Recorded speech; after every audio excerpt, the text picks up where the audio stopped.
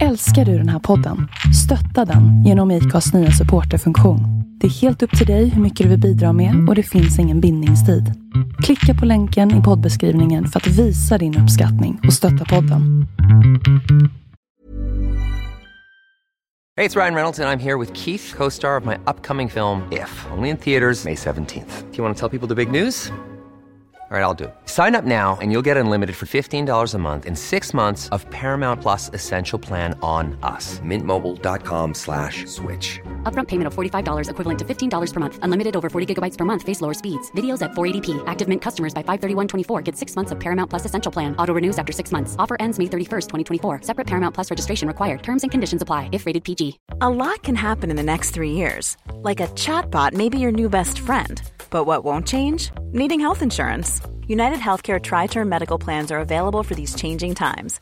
Underwritten by Golden Rule Insurance Company, they offer budget-friendly, flexible coverage for people who are in between jobs or missed open enrollment. The plans last nearly 3 years in some states, with access to a nationwide network of doctors and hospitals. So for whatever tomorrow brings, United Healthcare Tri-Term Medical Plans may be for you. Learn more at uh1.com.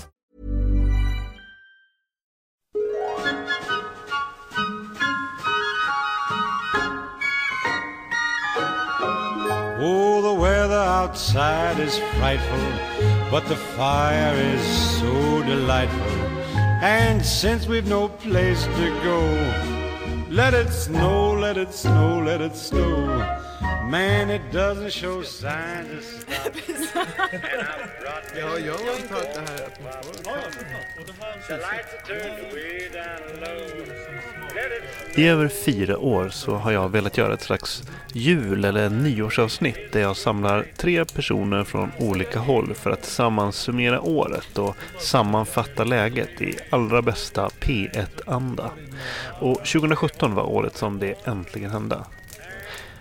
För om det är svårt att boka en vanlig intervju med 2 personer så är det snudd på Mission Impossible att få 4 personers scheman att klicka. Och att även lyckas med det i december precis innan julhetsen drar igång har gjort att projektet har känts nästan helt dödfött. Men miraklernas tid är ej förbi, särskilt inte i juletider. Och efter lite klurande och en hel del Facebook-chattande så bokade jag upp den stora studion hos Acast och slog upp dörrarna för ett Husky Dream Team. Som jag förklarade för dem så såg jag på dem ungefär som en superhjältegrupp där fantastiska människor med olika förmågor gör gemensam sak.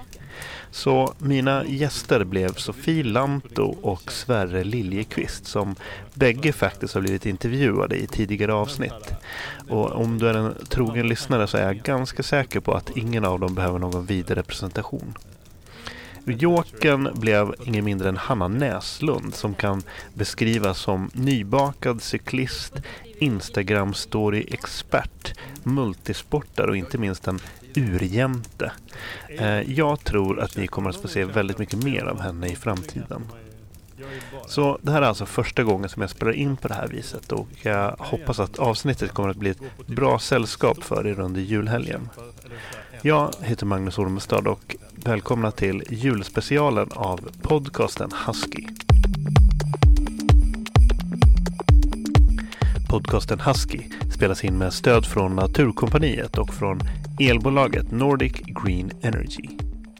Tror eller ej, men ditt val av el gör skillnad på riktigt. Säg att du bor i en 2 på mellan 50 och 60 kvadratmeter. Väljer du el från förnybara energikällor istället för el från fossila bränslen så minskar du koldioxidutsläppen med över 1 ton per år. Det är lika mycket som en bilresa på 500 mil släpper ut. Så vad bidrar du till genom att välja grön el och därmed minska koldioxidutsläppen? Du är med och hindrar att vår jord fortsätter att värmas upp så snabbt som den gör idag. Genom att minska koldioxidutsläppen så kan vi förhindra snön att smälta bort från våra svenska bergstoppar och den svåra torkan i Sydsudan från att förvärras. Vi kan också hindra att naturkatastrofer som orkan Harvey i USA eller översvämningar i Nepal blir en ännu vanligare företeelse. Läs mer på nordicgreen.se. Läs mer om det här avsnittet och om tidigare avsnitt på huskypodcast.com. Podcasten Husky finns även på Instagram och på Facebook. Nu kör vi. Det enda, alltså, att mikrofonerna är så nästan så nära munnen som möjligt. Eller liksom. Vi kommer ju inte se varandra på 2 timmar. Nej men exakt. Det var därför jag satte dig mitt emot och Hanna och Sofie på sidan. Apropå MeToo-kampanjen. Apropå MeToo-kampanjen. Nu börjar jag vad är det du säger? Du har redan drivit studion. Ja. Jag kommer vara outdoor-profilen som så säger opassande saker. Får man prata med mat i munnen? Ja, men du är ändå lite av moderator här, va? Ja. Eller planen är, the plan is, som there vi is inte har no fått plan. säga någonting för att Hanna pratar hela tiden. Då kommer du rycka in. Ja, men man skulle ha så här som på debatter så här, att ni kommer alla få 15 minuter och så håller man tid så här, nej men nu har Sverige, nu har du använt sina 8 minuter. Du kommer demonstrativt avbryta oss med en jätteaggressiv slutkläm när vi har pratat. Ha så här en sån här tuta eller någonting, så massa ljudeffekter. Men jag kommer inte, alltså till mitt försvar och till er räddning eller vad man ska säga, så att jag har inte heller någon aning eftersom det här är ett avsnitt som jag har velat göra i kanske 3-4 år eller någonting sånt. Men som aldrig riktigt har fått till. Därför har du inte haft så mycket tid att planera. Ja, men eller vad sa du? De här 3-4 åren, du har inte haft så mycket tid. Ja, nej men exakt. Och så är det jävligt svårt att sammanföra. Det är ju svårt nog att sammanföra 2 personer, jag plus en person till scheman, att men då gör vi intervjun. Och så nu ska jag göra det med 3 personer till. Det gjorde du bra. Ja men tack. Det var ju ni som gjorde det. Jag gav ett datum och sen så ni bara rättade i ledet. Och det är ju spelar du in nu? Oerhört tacksam för. Nu spelar jag in. Precis, jag spelar alltid en kvart innan liksom. Jag har haft så här mikrofoner ute i hissen. En mikrofon i kaffemaskinen. Så. Allt det där du pratade om innan, det går direkt ut. Det är direktsändning också. Det är direktsändning. Men vad har du, alltså jag har lite dålig koll på dig. Nu för tiden. Ja, absolut. Och på en gång, nu Hanna kliver direkt in och tar över så här. Nu ska det vara The Hanna Show här. Ja, men du kan väl fråga Sverre. Be honom beskriva sig själv. Vad skulle du vilja fråga om? Beskriva dig själv. Vad gör du nu för tiden? Ja, men jag är ju sån här passionerad skidåkare. Och sen har jag har en hel del föredrag idag. Och då är det så här föreläsningar, inspiration, drivkraft. Och sen så vill folk typ träna med mig. Så då har jag börjat träna med folk lite grann. Och då är det liksom sjukt basic träning, inte så här hittepå namn och avancerade övningar, utan väldigt så här back to basic. Så det är väl lite det jag står för. Och sen har jag en stor familj nu, 3 små barn som har kommit ner.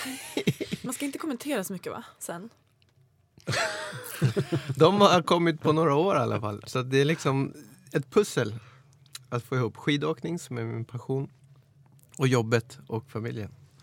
Så att någon form av livspusslande entreprenörskonstnär kanske. Men det är också, för det är, om jag ska hoppa in här och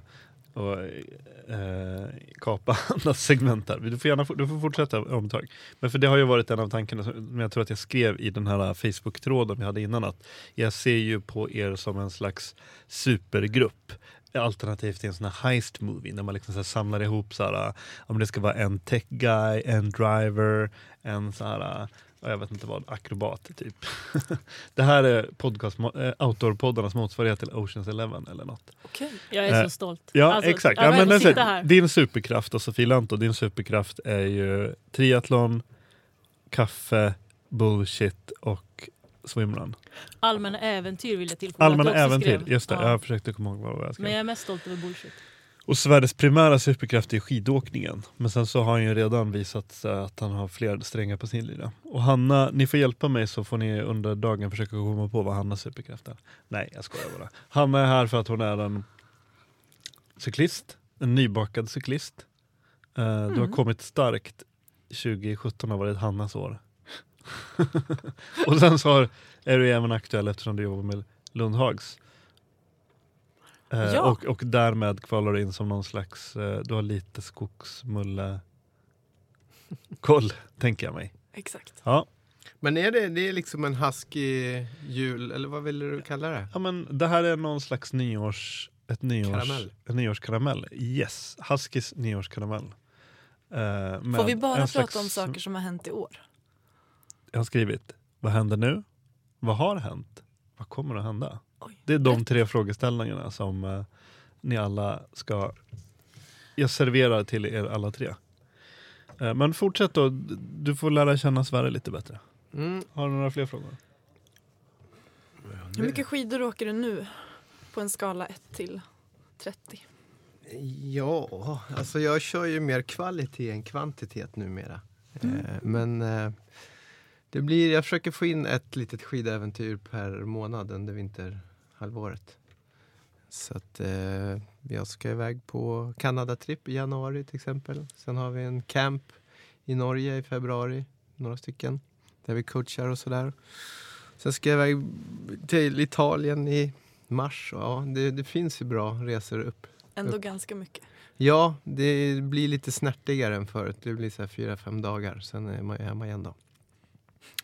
Och sen ska det plåtas lite bilder och det för mina partners som stöttar mig vidare som skidåkare. Men man är ju inte borta direkt på sommarhalvåret som tidigare. Och inga tävlingar just som är ganska tidskrävande då. Så att det blir de helger som är lediga liksom från jobbskidåkandet. Då åker vi upp till Kungsbergen med kidsen. Eller Svenska fjällen liksom. Få in dem på bra spår. Är du så som alla andra att man har börjat uppskatta den svenska naturen mer? Ja, men jag har som nog att det är en trend. Ja, det är möjligt. Jag är ingen så här trendföljare, tror jag. Jag är uppvuxen ute i Nacka naturreservat och kan varenda rot där ute. För 20 år sedan sprang jag runt där och nu cyklar jag runt där. Och jag har bott i Dalarna och liksom syrran bor i Åre och är verkligen ute i naturen där. Så att vi har nog haft med oss det från början. Och jag tycker det är där man hittar någon form av lugn också. Så det är därför man vill ta med sig kidsen också nu så de förhoppningsvis kan hitta det där själva också. Du fiskar väldigt mycket också, har jag sett. Ja, det gör jag. Det är egentligen nu som det pikar för havsöringsfisket här i Stockholms skärgård då. Det är också härligt att komma ut för inga båtar och man får klä på sig ordentligt och koka kaffe. Och... Hur är statusen på att äta fisken? Ja, nu tar ju inte vi upp så mycket utan vi catch and release för mestadels. Men om man får någon fin abborre eller en eller annan öring kan man väl sluka i sig tror jag. Men inte just runt graviditet och sånt. Ja, men precis. Ja, men det är väl rekommendationen typ så här en fisk per år i stort. Ja, jag vet. Ja, men det är ändå läge att njuta av den fisken. Ja, men precis. Då kanske man inte väljer de benigaste. Nej, men det är lite olika på fiskart också, hur stationära de är. Ju fetare desto giftigare brukar det vara. Ja, fast en strömming lever väl inte lika länge som en gös heller. Ja, men just det, det är ju sant. Hinner inte samla på sig lika mycket. Men jag vet verkligen ingenting om det. Det är mer sportfisket som jag är road av. Flugfiskar också? Ja, fast det har inte blivit så mycket sista åren. Nej. Det tar ju också lite mer tid och lite planering och sådär. Men ja, det har gjort en hel del tidigare. Flugfiske känns ju som en het trend, är det inte så? Ah. Eller jag ska inte säga att det är en het trend, men det är det är så väl... Norrlands hipsters. Det känns Ja, men exakt. helt klart glorifierat. Eller kanske inte glorifierat. Min pappa är lite av en flugfiskeprofil så jag rider på den kunskapen jag har råkat överhöra utan att själv kunna så mycket. Men Jag tycker ju flugfiske är så sjukt snyggt på bild. Och så otroligt tråkigt att genomföra. Ja, men där är jag. Jag tänkte precis säga samma sak. Att det är estetiskt också. Och det liksom hänger ihop med den här outdoor-trenden. Då de säger, det blir väldigt stämningsfullt ju. Men det är ett jäkla nötande. Och om det ska bli något. Och myggigt. Och... Bra ändå. Vem ska vi ta sen då, Hanna? Jag tycker Sofie. Ja. Hur skulle du beskriva dig själv, Sofie? Jag älskar att jag har fått en beskrivning. Så att nu har jag landat i att jag är ju expert på swimrun, triathlon. Allmänna äventyr, kaffe och bullshit. Ja, precis. Så att jag har ju varit tveksam hela mitt liv, men nu vet jag. Ja, du har fått dina nya visitkort. Berätta om Laponia Triathlon. Eller det kanske du inte vill berätta om. Jag bara tänker att du är med och roddar där. Ja, men det där är så intressant för att jag senaste dagarna har jag fått höra av flera stycken så ja, men ditt triathlonlopp uppe i Lappland. Jag har ingenting med det att göra förutom att jag har gjort loggan, jag har hjälpt till med när de startar upp det så har jag pratat med tävlingsledningen för att jag älskar ju såklart Gällivare och Lappland. Från det där jag kommer. Men för det var ett tacksamt mål att panga på eftersom jag tänkte att då ramar vi in ganska mycket med det. Norrland, triathlon. Så. Ja, nej, men jag pratar gärna om Laponia men det är inte mitt lopp utan det är Gällivare Endurance Club som har den. Det är en Ironman-distans, alltså långdistans triathlon uppe vart jag kommer ifrån. Startar klockan 12 på natten i midnattssol. Och alla som varit där uppe vet ju att midnattssol i juli Det kan lika gärna vara regn och ingen midnattssol. Men de här 2 åren som det har gått så har det varit helt magiskt snyggt. Alltså och bra. Man simmar 3860 meter i liksom sjön / älven där jag har, som rinner förbi vårt hus i princip. Och sen cyklar man ut mot vägen västerut mot Ritsem. 18 mil. Och så kliver man av cykeln och så springer man ett maraton mot Ritsem och Stora Sjöfallet. Och så går man i mål då. Om man är jäkligt snabb så går man i mål vid frukost. Jag brukar gå i mål vid lunchtid. Och det är folk från hela världen. För du har kört det? Jag har kört den de 2 åren som har varit. Första året var det jättehärligt simning, 19 grader i vattnet. Ja, men precis. Perfekt. I år var det 11. Alltså det var bland det kallare. Man kunde ändå tänka sig att det skulle vara ännu mindre. Nej. Med tanke på... Det är i och för sig mitt i sommaren. Det är mitt i sommaren. Solen har varit uppe dygnet runt i några veckor. Nej, det brukar vara 18-19 grader. Men i år var det kallt.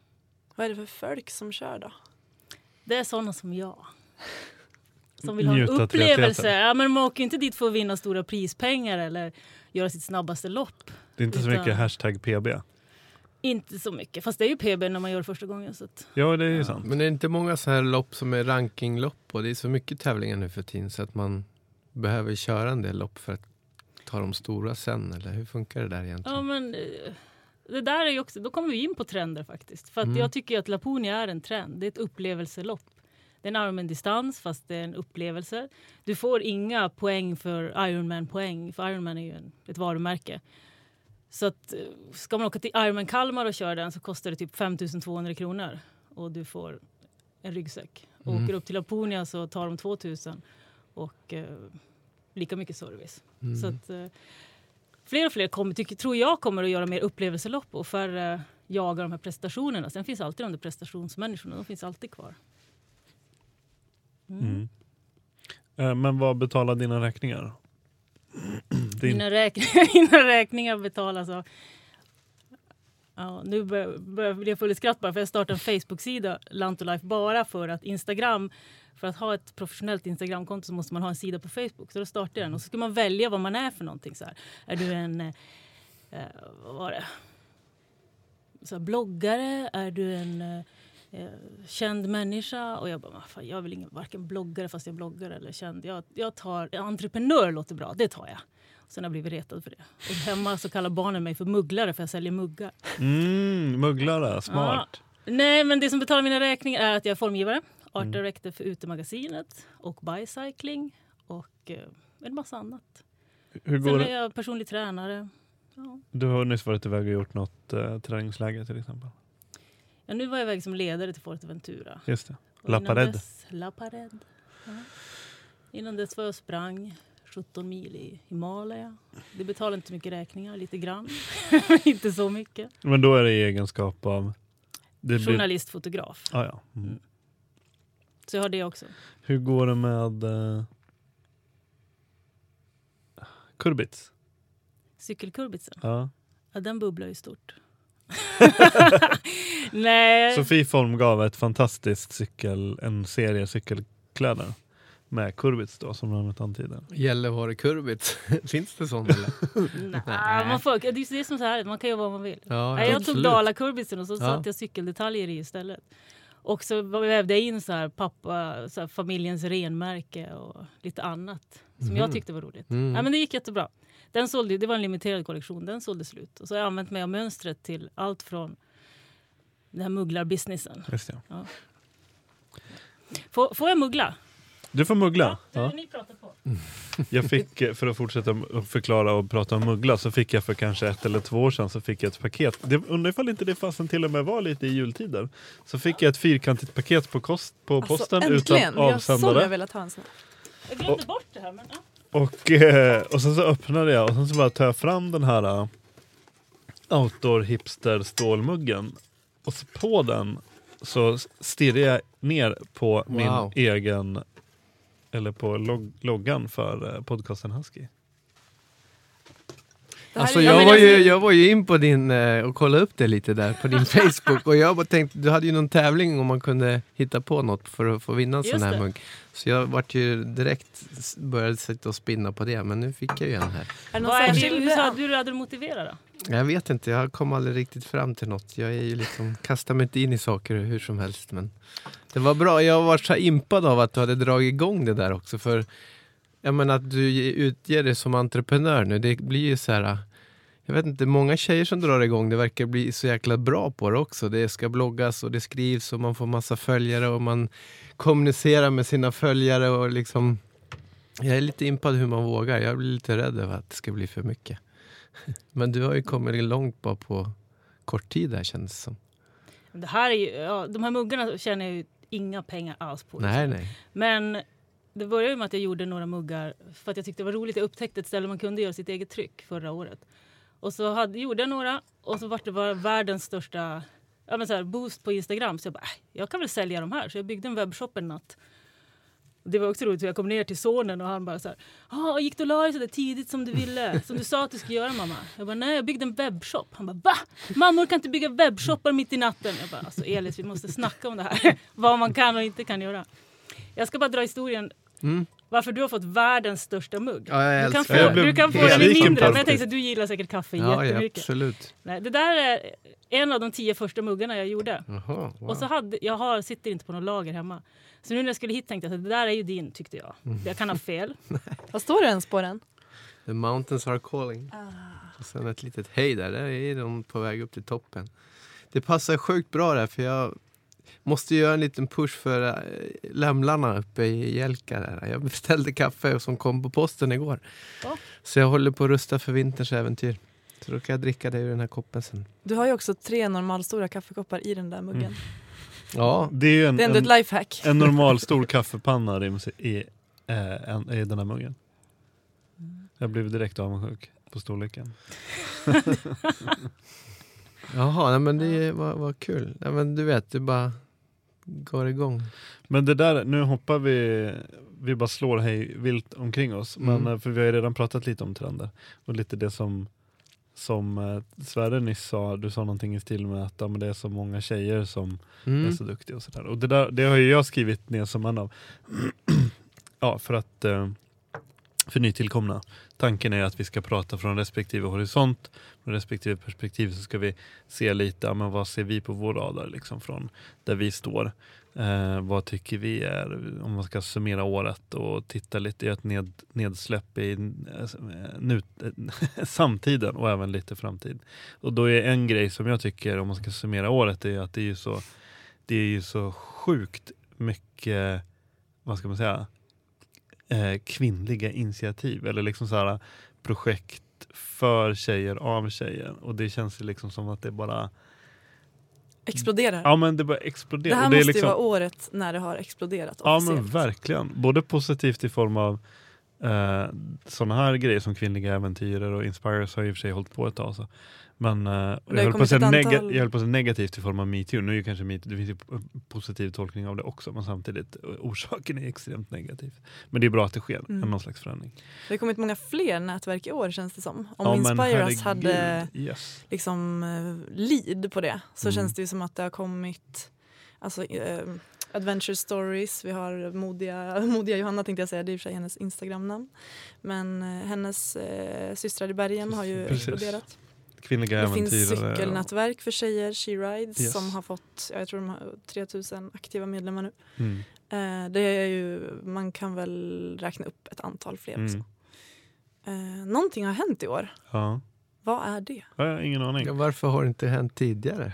Exakt, det är fan på tiden. Ja, det är det väl. Får man svära i en podcast? Här får du svära. Yes. Och så just som Inspires också, för att fortsätta pusha dem lite, och koppling också till skidåkning, att de har tagit fram den här The Mother Tree.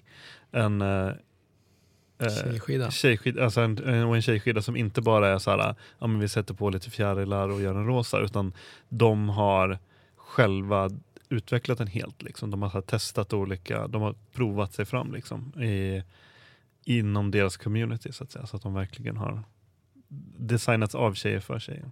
Och det är Extrem som har gjort. Ja, Åre skidfabrik Extrem där. De gjorde ju en liknande skida tidigare med Opinion som liksom ligger som en opinion, en åsikt ute på nätet som blev en skida. Och nu var det Inspiras tur, så att säga. Så det är sjukt kul.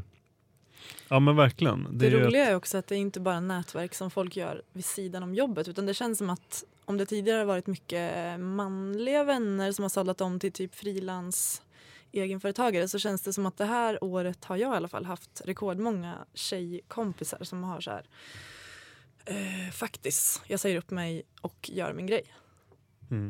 Och det är då det händer på riktigt. För det är då man kan lägga sin tid på riktigt på att inspirera andra, och det är väl det som har fått den här liksom snöbollseffekten att dra igång. Kan hon så kan även jag. Liksom. Ja, men lite så.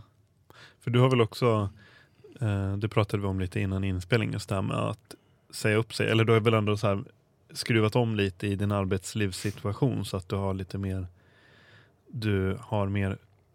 du bestämmer mer över din egen tid, eller? Ja.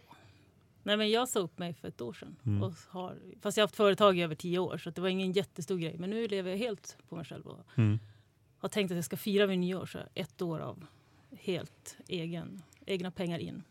Stort.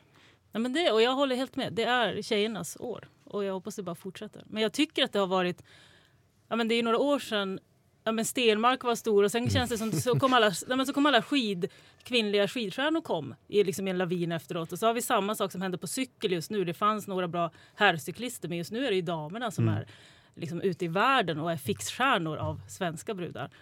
Och även friluftsliv, helt klart. Ja, men en kul grej där som jag snappade upp här om veckan, det var ju med längdlandslaget. Så gjorde de intervju med någon förbundskapten där, och då diskuterade man just det med olika förutsättningar på herr- och damidrott generellt. Jag tror det var med fotbollstjejerna som gjorde lite uppror där. Och då på skidor så har de ju haft samma förutsättningar under många år tydligen på herr och dam då. Alltså i form av ekonomiska precis samma plånbok helt enkelt. Och det ser man ju liksom resultatet också. Det är då det händer. Och de bygger ju självförtroende från botten liksom, och tillåts utvecklas i sin takt och sådär. Och det blir ju resultat.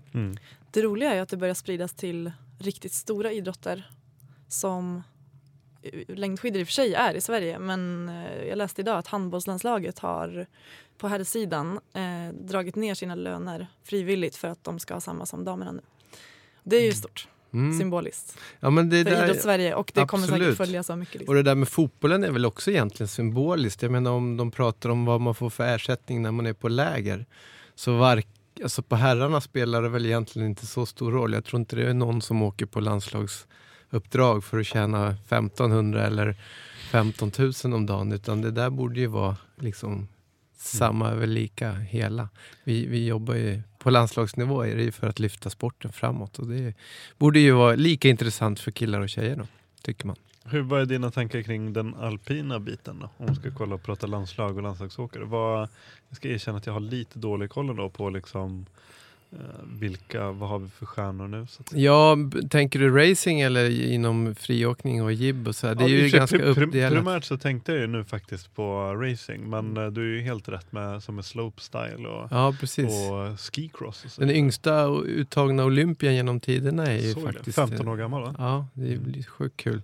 Men ja, jag kan inte heller riktigt förutsättningarna i skidförbund och sånt där. Jag släppte ju hela den biten ganska tidigt själv och har varit entreprenör då. Och inom friåkning, som är min styrka, där finns det ingen landslag, utan där representerar man sina sponsorer då. Så att, nej, men jag vet inte, det viktiga är väl att man släpper fram folk, vare sig det är via förbund eller om det inte är via genom sponsorer. Det är ju egentligen samma sak där, hur man ska förhandla och vilka man ska satsa på och så vidare. Utan att veta något om resultat i dagsläget, men det känns ju som att även alpina skidlandslaget så har man låtit tjejer har synts minst lika mycket som herrar senaste åren. Ja, men det var ju som Sofie sa, det var ju efter Stenmark så var det ju liksom Pernilla och sen som var på toppen länge, och sen Anja som liksom bara fortsatte lavinen då, och sen nu är de ju jättemånga duktiga på tjejer, så att jag vet, Det är jätteroligt. Och varför inte? Det går väl trender i det där. Nästa gång kanske det är en kille. Ja. Och om man ska tänka på så här mer gräsrotsnivå, vardagsutövarnivå eller vad man kan säga. Så där har jag tänkt ganska länge. Jag vet inte om jag är rätt ute eller inte. Men om jag ska titta på en genomsnittlig manlig utövare inom, jag vet inte, outdoor friluftsliv och jämföra med en genomsnittlig tjej som utövare, så inbillar jag mig att tjejer är bättre på att vara väldigt bred. Att liksom en kille eller kanske har en större tendens att vara, men jag är cyklist, jag kör mountainbike. Och då är man väldigt snäv i det utövandet. Du kanske inte riktigt vågar av någon så här prestigeanledning, jag har ingen aning, att liksom så att även testa andra saker. Medan mer att tjejer har en större benägenhet, särskilt nu när det finns så väldigt många initiativ som riktar in sig mot tjejer. Att liksom även, men fast jag kör mountainbike, men jag testar även surfning, jag kör även downhill och går flugfiskekurs eller whatever. Liksom. Att tjejer har en tendens att väldigt mycket snabbare komma in och bli väldigt, väldigt bredare i sitt utövande. Det är i alla fall en spaning och en teori jag har. Så vet jag inte om den bär grund. Är det den här multitasking-genen? Som jag tyvärr personligen inte kanske det. Nej, men det är väl ett socialt sammanhang också, tror jag. Killar är ju lite tråkigare kanske. De borrar in sig i liksom tekniken och analyserar och kan lite bäst själv. Liksom. Men tjejerna bara, shit, vi drar iväg ett gäng polare och gör det här tillsammans. Och nu när det tillåts göras det och det finns camper för tjejer och resor och hej och hå, då är det ju mycket lättare. Då blir det ju också explosionsartat säkert. Sen finns det ju också liksom såklart en kommersiell perspektiv på det också. Och det är ju som, jag har ju mitt eget klädmärke och sådär. Vi tittar man ju på trender och sånt. Och jag menar, kvinnor idag är ju också en stark målgrupp. Alltså tjejer handlar ju gärna och gillar att liksom shoppa och kitta upp sig med bra grejer och snygga grejer och så. Killar kanske är lite mer torra sådär. Så att det är också en stor målgrupp som växer fram för oss som vill sälja grejer. Mm. Så att det finns ju ett intresse där från branschen också, tror jag. Mm. Kan det vara så också att, varning för supergeneraliserande, men att tjejer tenderar att släppa den här prestigen lite oftare och behöver inte nödvändigtvis vara bra på det de gör alla gånger, utan kan tendera till att vilja testa saker i lite större utsträckning. Det är ju definitivt min teori. Jag fick möjlighet att hålla i nybörjarkurser i mountainbike för Veloc Oxygen, som är en ny cykelkedja här i Stockholm i somras. Och det märkte vi ju tydligt att de som kommer till kursen, det är ju tjejer. För att vi var väldigt tydliga med att det här är liksom prova på. Och då det var gratiskurser, så det finns ju liksom inga krav från någon sida egentligen. Och plötsligt så, jag vet inte, men när jag bor vid Hammarbacken och när jag går förbi där och ser alla de här grupperna som springer där, så är det väldigt mycket tjejer. Mm. Det är någonting med prova på mentaliteten som skiljer, är min teori. Ja, men jag gillar din teori, men det svåra tycker jag snarare det är att få tjejen att tävla. För när man tittar på alltså att anmäla sig till en tävling, så är ju killar mer benägna att bara yes, jag kör. Om det må vara en Ironman, triathlon, alltså vad det än är, så bara ställer de sig, absolut, jag fixar det här. Men tjejer nästan aldrig ställer sig där om de inte vet att de ska gå i mål. Så det är två olika saker. Men man ser ju på tävlingar att startar en tjej, nu är det också lite generalisering, men det här finns det ju statistik på, så går hon oftare i mål än killen som startar. Ultralöpning till exempel. Där startar tjejerna, då går de i mål. Killarna, de liksom går sönder. För att de har inte förberett sig.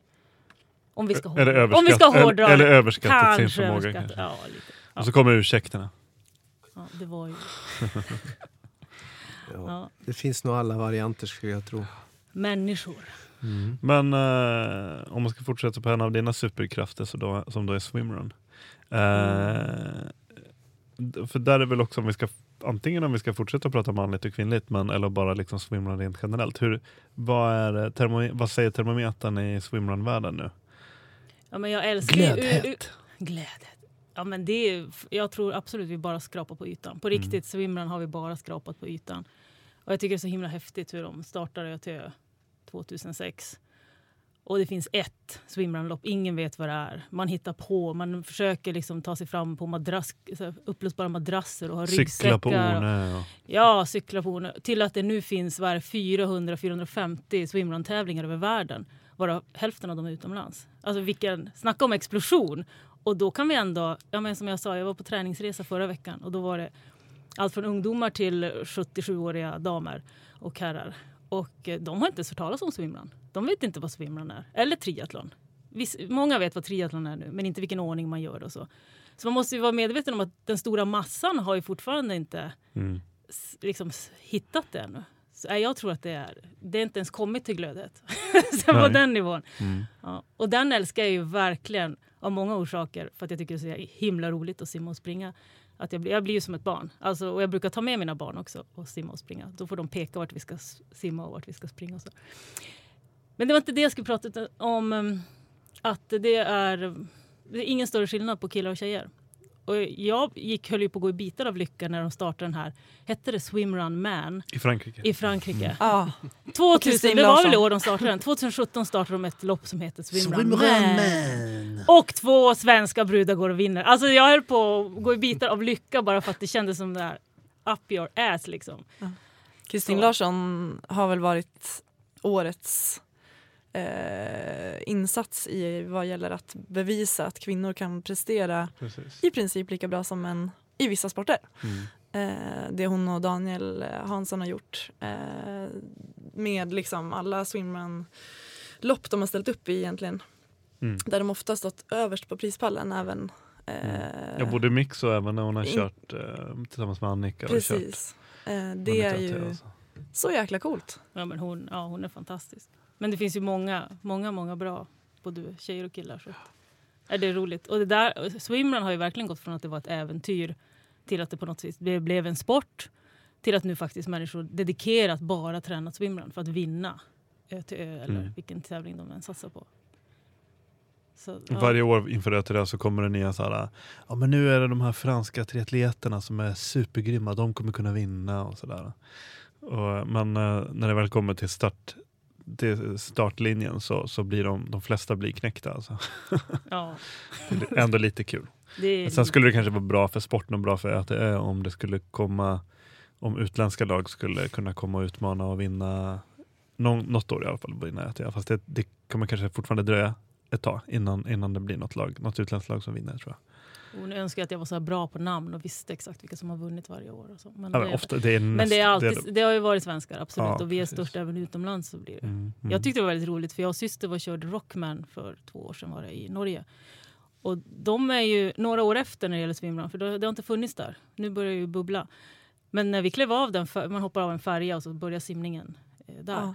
Och då var det människor med så här, men det kändes som 1 kilometer långa linor mellan sig. För man får ha en liten lina. Och då vill man ju vara så att man kan ta på fötterna på den framför i princip. Och de hade liksom, det var flera meter långt. Så att jag vet att vi stannade till och bara, men den där, vem simmar hon med liksom? Och så var det någon långt bort.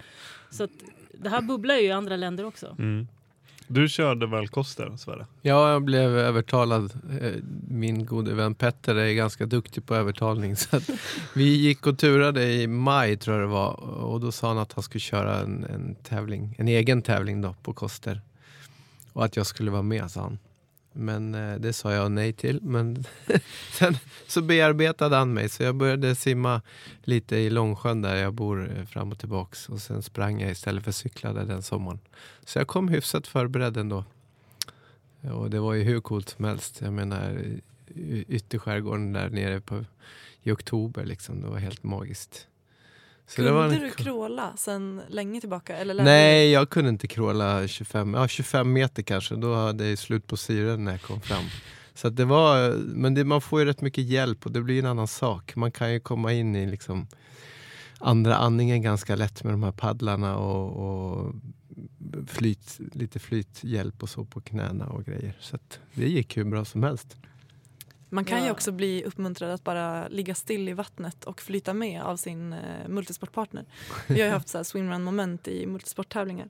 Och jag är ju sämst på att simma. Och när man har vevat på ett tag och får den kommentaren och bara, bekräftat att man Hanna, du kan bara vila så drar jag. Det var för övrigt Danny Halmén. Jaha, okej. Nej, jag överdriver lite, men han är sjukt duktig simmare. Och körde multisport en period, och det var ett sånt läger som Micke Lindnord hade, där vi körde swimrun i Åresjön. Jag var helt ny på den här sporten och ny på allt och supernervös, och så får man den i ansiktet. Perfekt. Så nu väntar jag på trenden som kommer efter swimrun. För att jag du väntar ut din grej där. Kan fortfarande inte simma. Men då väntar du på en ny typ.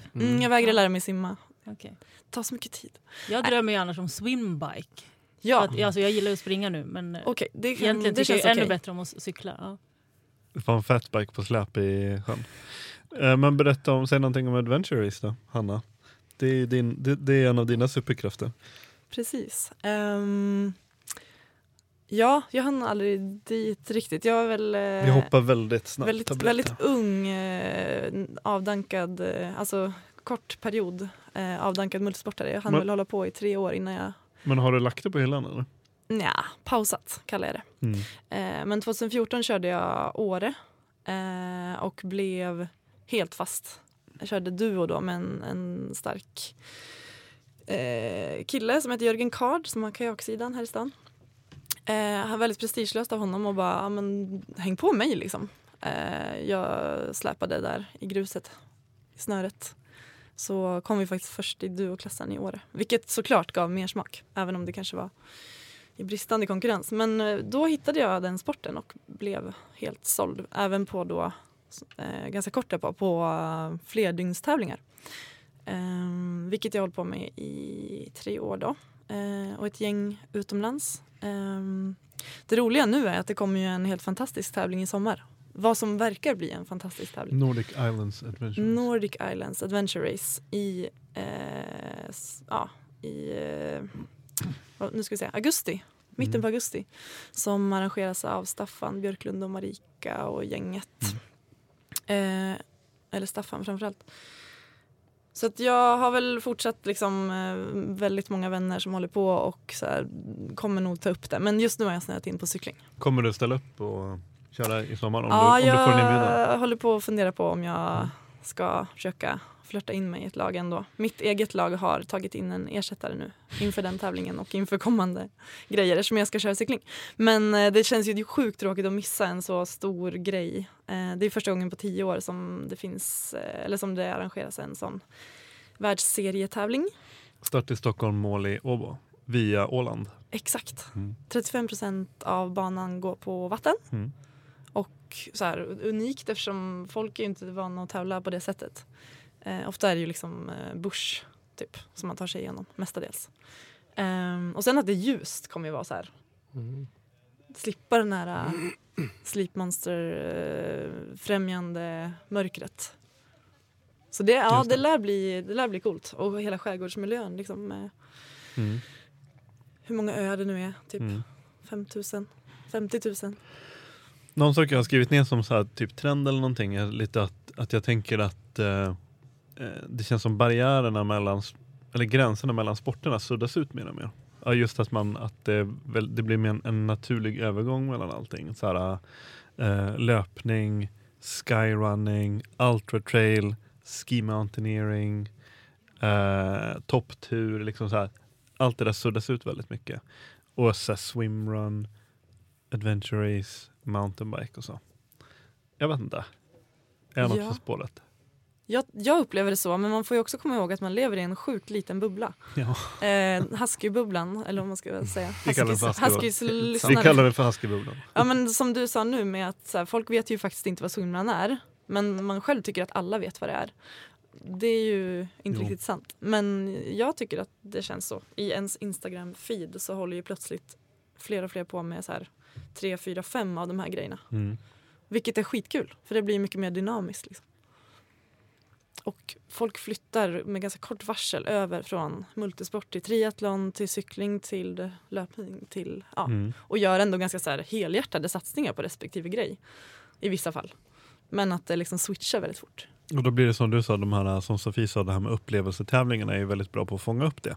Att då kanske det blir lättare för en triatlet att signa upp sig på någon, eller eller för en utövare att signa upp sig på någon tävling om det är så här mer upplevelsen som står i fokus än resultatet och sådär? Ja, men upplevelser, jag sitter här och funderar för mig själv. Jag pratade med Mikael Emmel i morse om det här med swimrun och vad är förlängningen av det. Och jag älskar honom av många orsaker, men just det att deras mål är ju inte så att nu ska vi tjäna en jävla massa pengar på det här, utan de vill ju få ut människor i naturen. Och en del av det är ju att få människor att våga simma och springa i naturen. Det är att de sätter en nummerlapp på och så ger man sig ut på öar och äventyr som de aldrig hade gjort om man inte satt den där nummerlappen på deras mage. Och förhoppningen är att de sen ska ta med en vän och våga göra det utan nummerlapp, att man blir lite svimrande. Och det är ju upplevelsen. Så jag blir så helt lycklig av att tänka att fler och fler tar på en våtdräkt och ett par skor, eller inte ens en våtdräkt utan bara ett par skor och ger sig ut och simmar i älvar och sjöar. För människor mår ju bra av att vara i naturen. Det finns väl ingen som säger något emot, tänker jag. Men jag funderar mycket, som du säger, Hanna, att vad är i min lilla bubbla och vad är en trend? För jag minns för 10 år sedan när man var gravid, då tyckte man alla var gravida. Gud vad folk är gravida överallt. Det föddes inga fler barn då. Det var ju bara det att mina glasögon för graviditet var på. Och nu är de på för swimrun. Så jag funderar mycket, är det här med friluftsliv, är det en trend i samhället? Vilket jag upplever det som, och statistik säger det är ju en trend. Så då får man ju liksom luta sig på det. Att det är inte bara mina glasögon som är där. Ja. Tycker ni att det är att människor går ut i naturen, att det liksom har blivit en bubblare, eller är det bara hitta på? Skogsmulle är han trendig. Utifrån mitt Lundagsperspektiv. Nej, men det känns ju, jag tycker, kan man ens kalla det en trend längre? Jag tycker det känns som det har blivit eller på gränser till att bli en hygienfaktor nästan. Alltså det är klart att det märks liksom att det växer, men det är nästan så att man känner att nu är folk i naturen. Och det är där de vill vara, typ. Jag pratade med min chefredaktör Marie, hon sa det, hon jämförde det med träning, för vi kommer från fitness-träningsvärlden. Och så, för 20 år sedan då pratade man ju om så här, de som tränar och vi som inte gör det. Nu finns det ingen som pratar om de som tränar och vi som alla vet att det är bra att träna. Hela svenska samhället vet att det är bra att röra på sig. Hur du gör det spelar ingen roll, men att du gör det finns ingen tvekan om att det är bra. Och hon tyckte att nu är Sverige i den friluftsbubblan, att man har börjat lämna det. Alla har börjat förstå att det är faktiskt jättebra. Det är inte de skogsmullarna, de tråkiga som tar på sig skogsmullekläder och går ut i skogen och sen vi andra, utan alla, även de som bor inne i stan, tycker att faktiskt naturen helar och det finns något bra där ute. Och många längtar ut. Jag kan tänka sig ett tecken på det ändå, att om man tittar på stora exempelvis här reklamkampanjer och stora varumärken som inte nödvändigtvis har en direkt koppling till frilufts-outdoor-världen. Så det är väldigt många som ändå vill anamma ett bildspråk, ett formspråk och någon slags värderingar som ändå finns väldigt mycket i den här världen. Så bilmärken som ett enkelt exempel. Det är bara det är så här, vintersurf, skidåkning, berg och så här karg natur. Det är liksom, det är där alla vill vara på något sätt. Det är där alla vill synas. Det är roligt också att alla bilmärken har kopierat varandra exakt. Ja, vem var först? Var Volvo först? Det måste det ju vara. Ja. Men ja, Volkswagen har i och för sig kört skidlandslaget länge. Just det. Så de kanske kan hävda att de var först. Ready to pop the question? The jewelers at BlueNile.com have got sparkle down to a science with beautiful lab-grown diamonds worthy of your most brilliant moments. Their lab-grown diamonds are independently graded and guaranteed identical to natural diamonds, and they're ready to ship to your door. Go to BlueNile.com and use promo code LISTEN to get $50 off your purchase of $500 or more. That's code LISTEN at BlueNile.com for $50 off. BlueNile.com, code LISTEN. Ever catch yourself eating the same flavorless dinner 3 days in a row? Dreaming of something better? Well, HelloFresh is your guilt-free dream come true, baby. It's me, Keke Palmer. Let's wake up those taste buds with hot, juicy pecan-crusted chicken or garlic butter shrimp scampi. Hello Fresh. Stop dreaming of all the delicious possibilities and dig in at HelloFresh.com. Let's get this dinner party started. Hey, it's Ryan Reynolds, and I'm here with Keith, co-star of my upcoming film, If, only in theaters May 17th. Do you want to tell people the big news? All right, I'll do it. Sign up now and you'll get unlimited for $15 a month and 6 months of Paramount Plus Essential Plan on us. Mintmobile.com/switch. Upfront payment of $45 equivalent to $15 per month. Unlimited over 40 gigabytes per month. Face lower speeds. Videos at 480p. Active Mint customers by 531.24 get 6 months of Paramount Plus Essential Plan. Auto renews after 6 months. Offer ends May 31st, 2024. Separate Paramount Plus registration required. Terms and conditions apply if rated PG. Det känns som att det finns lite grann så här två strömmar in mot friluftsliv eller in mot naturen. Att träningen har gjort att folk kommer dit på ett mycket mer naturligt sätt. För att man kan springa ute, man kan cykla i skogen, man kan liksom... Man kan träna med Sverre i backen. Ja. Men också så här, att det är liksom att det inte är så här, jag går aktivt ut och utövar friluftsliv. För det gör ju inte jag särskilt ofta ändå, om man tänker efter. Däremot så går jag ut för att cykla eller paddla eller springa liksom. Och då har jag ju plötsligt varit i ett friluftslivsläge utan att jag ser mig själv som en skogsmulle liksom. Och sen liksom å andra sidan finns det de som inte kanske nödvändigtvis är så intresserade av träning, men som följer lite mer den här back to nature-grejen, att jag vill leva närmare naturen så att jag flyttar till landet eller jag köper ett tält så att jag kan vara ute mer liksom. Det har ingenting med träning att göra, utan det är mer är det inte två, de går ihop. Ja, det är lite intressant. Jag satt just och tänkte på det. Hur många är det som liksom, nu sitter vi i en studio på Kungsgatan i Stockholm liksom och diskuterar det här. Det är också lite komiskt eftersom vi alla är förespråkare av natur och träning och hej och. Ändå ska vi vara i den här jävla gyttjan här i mitten av allting. Det är ingen av oss som direkt tar steget och flyttar till Vischan så.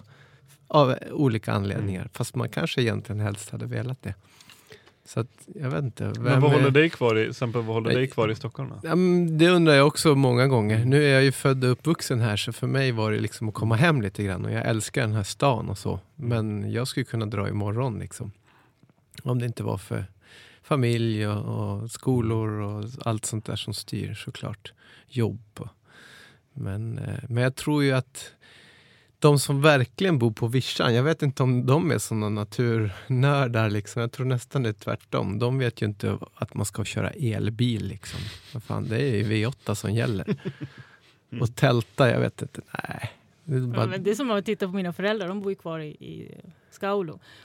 De har aldrig varit uppe på Kebnekaise. Nej, precis. Varför skulle vi gå dit? Vi har inte glömt något där. Nej. Alltså, eller hur?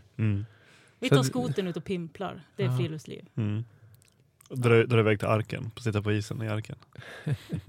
Ja, nej, men så att det är nog lite av en trend för oss som liksom ser trender, men ja, inte vet jag. Nej, men det är nog väldigt, du har nog en poäng där. Jag kan tänka också att det kan vara någon slags andra, man talade väl om den gröna vågen på typ 70-talet när det var väldigt många, och då var det just folk från storstäderna som flyttade ut på landet med någon sån här, nu ska vi odla vår egen mat och allting, så här, bo i kollektiv och så. Och jag tänker väldigt ofta att det känns som vi befinner oss lite i någon slags andra gröna vågen. Och det är ju lite grann definitionen på det. Det är just det här att det är, som du säger, det är inte folk ute på landsbygden som bara helt vaknar upp en dag och så bara, jag bor på glesbygden. Vad fantastiskt, nu ska jag odla min egen palsternacka liksom och bygga en stenugn på gården liksom. Utan då är det ju folk från stressade storstadsliv som på något sätt i en livskris kanske, nu pratar jag lite fördomsfullt, men vaknar upp med en slags livskris och bara, men nu lämnar vi allting här och sen så drar vi ut liksom och sätter upp en solpanel på taket. Och tvingar våra barn att gå ut i skogen och plocka svamp. Och här kommer vi in på någon slags väldigt, en abstrakt teori jag har här, som är, jag har döpt den till hemmaslöjdat från surdeg till skidor via träskeden. Att det känns som det är någon slags för det är, trender handlar ju väldigt mycket om så här reaktion och motreaktion. Och jag tror att det som, men det är en sån förlängning av surdegen som blev göra egen korv och göra eget öl och så vidare. Nu, som i år, jag har nog aldrig sett så mycket slöjdbilder i mitt Instagramflöde som jag har sett i år. Folk som sitter och karvar och gör sina egna skedar och kåsor och sådär. Och det känns som det kommer någon slags motreaktion mot det här prefabricerade och det digitala och det virtuella, alla appar och liksom all den här utvecklingen som sker, så känns det som en saknad hos folk, definitivt hos mig, en saknad av en konkret kunskap. Liksom, så att man bara... allting man gör är så jäkla abstrakt, och någon hemsida och man gör en podcast som är så här superdigital och så. Men min föräldrars generation, de kunde liksom de lagade en bil, de byggde ett hus. Det var inte så att de hade gått på någon jävla kurs och skola och utbildning för att kunna det. De bara gjorde det. Det var en kunskap som bara fanns där. Och det finns liksom inte nu. Så att folk blir liksom, det finns en desperation hos, inte hos alla men hos många tror jag, kanske särskilt hos folk i medelåldern i storstäder, där det finns en så här avsaknad av att men jag vill göra någonting konkret med egna händer, om så bara en surdeg, eller stoppa min egen korv istället för att köpa på ICA liksom. Och den där gör det självtrenden. Sverre, kask, kläder, mössor, virkning, eller fan, folk som gör egna skidor, gör egna snowboards, så att det finns det så trickle down, det finns ju liksom i nästan alla kategorier nu. Snart kommer man kanske börja gjuta egna kolfibergafflar i cykling. Antagligen inte. Göra egna kängor. Jag upplevde faktiskt den desperationen här om veckan när jag var och gjorde egna kängor uppe i vårt skomakeri i Järpen. Det har funnits, inte som ett så här erbjudande till alla privatpersoner, men vi har gjort det liksom med grupper och lite så specialfall ibland. Men jag har aldrig upplevt så mycket förfrågningar som det är nu. Det är helt sjukt. Och det hänger ju såklart ihop med bushcrafting-trenden också, att man liksom vill... Ja, men man vill vara ute i skogen och tillverka egna saker och försörja sig själv, och allt ska vara skräddarsytt såklart. Vilket blir svindyrt, men det är ju någonting, det hänger ju, jag tycker den trenden du pratar om, som du hade hittat på ett roligt namn för, som var? Hemmaslöjdat. Den hänger ihop med bushcraft, som jag inte riktigt kan den svenska översättningen på, men att alla ska ha kniv och yxa och gå ut och tälja saker. För du tänker ju lite mer på slöjd som i att man ändå gör det hemma i ett garage kanske. Nej. Utan det är nog, eller det, man kan sitta från, jag tänker att folk sitter framför tvn kanske. Ja, jo, lite men ironiskt, det är och sitter och inte min eld. Nej, man har hämtat materialet i skogen. Man har hämtat materialet i skogen och så sitter man med sitt täljsätt som man har köpt från Morakniv, och så sitter du och karvar ut en sked och sådär. Och så blir det kanske en julklapp, man vet. Exakt. Ja, men jag var på Morakniv Adventure Weekend. Och då hade de bjudit in, och då var det allt från så här bushcraft, superheron känd från tv i USA, och sen var det 2 svenska slöjdare och Skullman som hade överlevt. Ja, men lite så här. Och det alla efteråt, det man fick högst betyg för, och det alla pratade om, det var slöjdarna. Alltså alla fastnade i att de liksom på något vis så att de mediterade och täljde sin egen kniv, eller vi fick göra en stekspade efter alla grupper innan oss. Vi var uppdelade i 4 grupper och alla grupper hade misslyckats med att göra den här skeden. Så när jag och Marie och gänget kom dit, fick vi göra en sån här stekspade för att det var enklare för oss obildade slöjdare. Ja, nu går jag från ämnet igen, men det var verkligen en stor grej att alla kom dit för bushcraft, men alla åkte därifrån och var liksom lyriska över slöjden, att de hade själva fått tillverka någonting. Ja. Var det Immeln? Det här var precis vid Mora. Jaha, för de skulle ha ett sånt bushcrafting-event även nere i Skåne, som de berättade om när vi var i Immeln med. Ja, men det finns ju flera bushcraft där. Men någonstans så verkar vi ju vilja inte längre bara bli guidade runt eller så här få saker gjorda åt oss, utan vi vill ju vara med på en första kurs och sen vill vi gå ut själva. Kommer det innebära att våra bergsguider kommer stå utan jobb eller vad kommer hända med det liksom? För det känns lite som att alla vill klara sig själva. Ja, men alla vill ta med sig kunskapen hem på ett annat sätt. Känns det som. Jag tänkte också spinna vidare på den här hemmaslöjdade trenden, och precis som du kom in på det med bushcraft, att och här har jag nästan någon slags lite deprimerande tolkning, eller inte som en orsak till det hela. Kan det kanske vara så att det är någon slags, ja, men som exempel i år, jag blev pappa i år, och nu börjar man så här komma på sig att jag vill ju lära mig en massa saker som jag vill att Henry ska kunna. Man vill liksom så här föra vidare en kunskap. Och då är det kanske inte så här bygger du en hemsida i WordPress. Utan då vill man ju liksom kunna så här föra vidare någonting så här konkret som man faktiskt har nytta av. Och så då börjar man tänka att det är väldigt mycket jag inte kan. Liksom, väldigt mycket som jag skulle vilja lära mig. Men vad handlar det om? Är det liksom så här någon slags att världsläget är lite oroligt. Och att man liksom så här börjar, är det här någon slags förstadie till så här prepping? Att man ska så här börja köpa konserver. Ja men typ, ja men faktiskt. Att jag kan tänka att det kan vara lite så här. Har du köpt några konserver ännu? Jag väljer att inte svara. Jag har levererat dem till det här skyddsrummet som jag har köpt i gammal nedlagd gruva i Dalarna. Ja. Nej, men överlevnad lite så. Och alltså det är inte i mina mest mörka stunder när man så här analyserar världspolitiken så kan man liksom, inom en överskådlig framtid, alltså shit can go down liksom. Det kan ju verkligen hända hemska saker. Vi ska inte ta någonting för givet och att saker kan liksom barka åt helvete. Och utan att det här avsnittet ska ta en allt för mörk svängning. Så att, men tror ni att det kan vara någonting sånt? Att Då jäklar ska jag ha min kåsa. Då ska jag ha min sked och min stek. Då ska jag kunna tälja med en stekspade. Precis.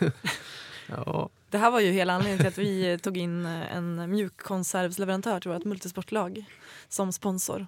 För hela preppen-grejen. Jag tänker alltid på det när jag ser min stora pappkasse med sådana mjukkonserver hemma. Att så här, men här är jag i alla fall home safe. När ryssen kommer, då Exakt. kommer det vara mätt. Ja. Men är det inte också hela fruktansvärda ökningen av händelser, vad säger jag, attentat.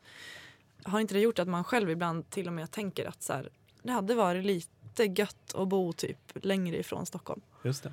Jo, men det kan jag nog tro i och för sig. Men det handlar också om att vi lever i en upplyst tid.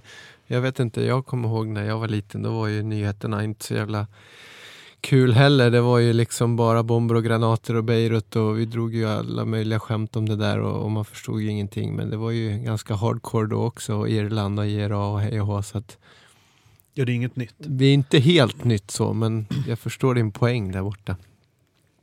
På andra sidan bordet. Men ja, jag vet inte. Leva i nuet. Ja. Klyschigt, men...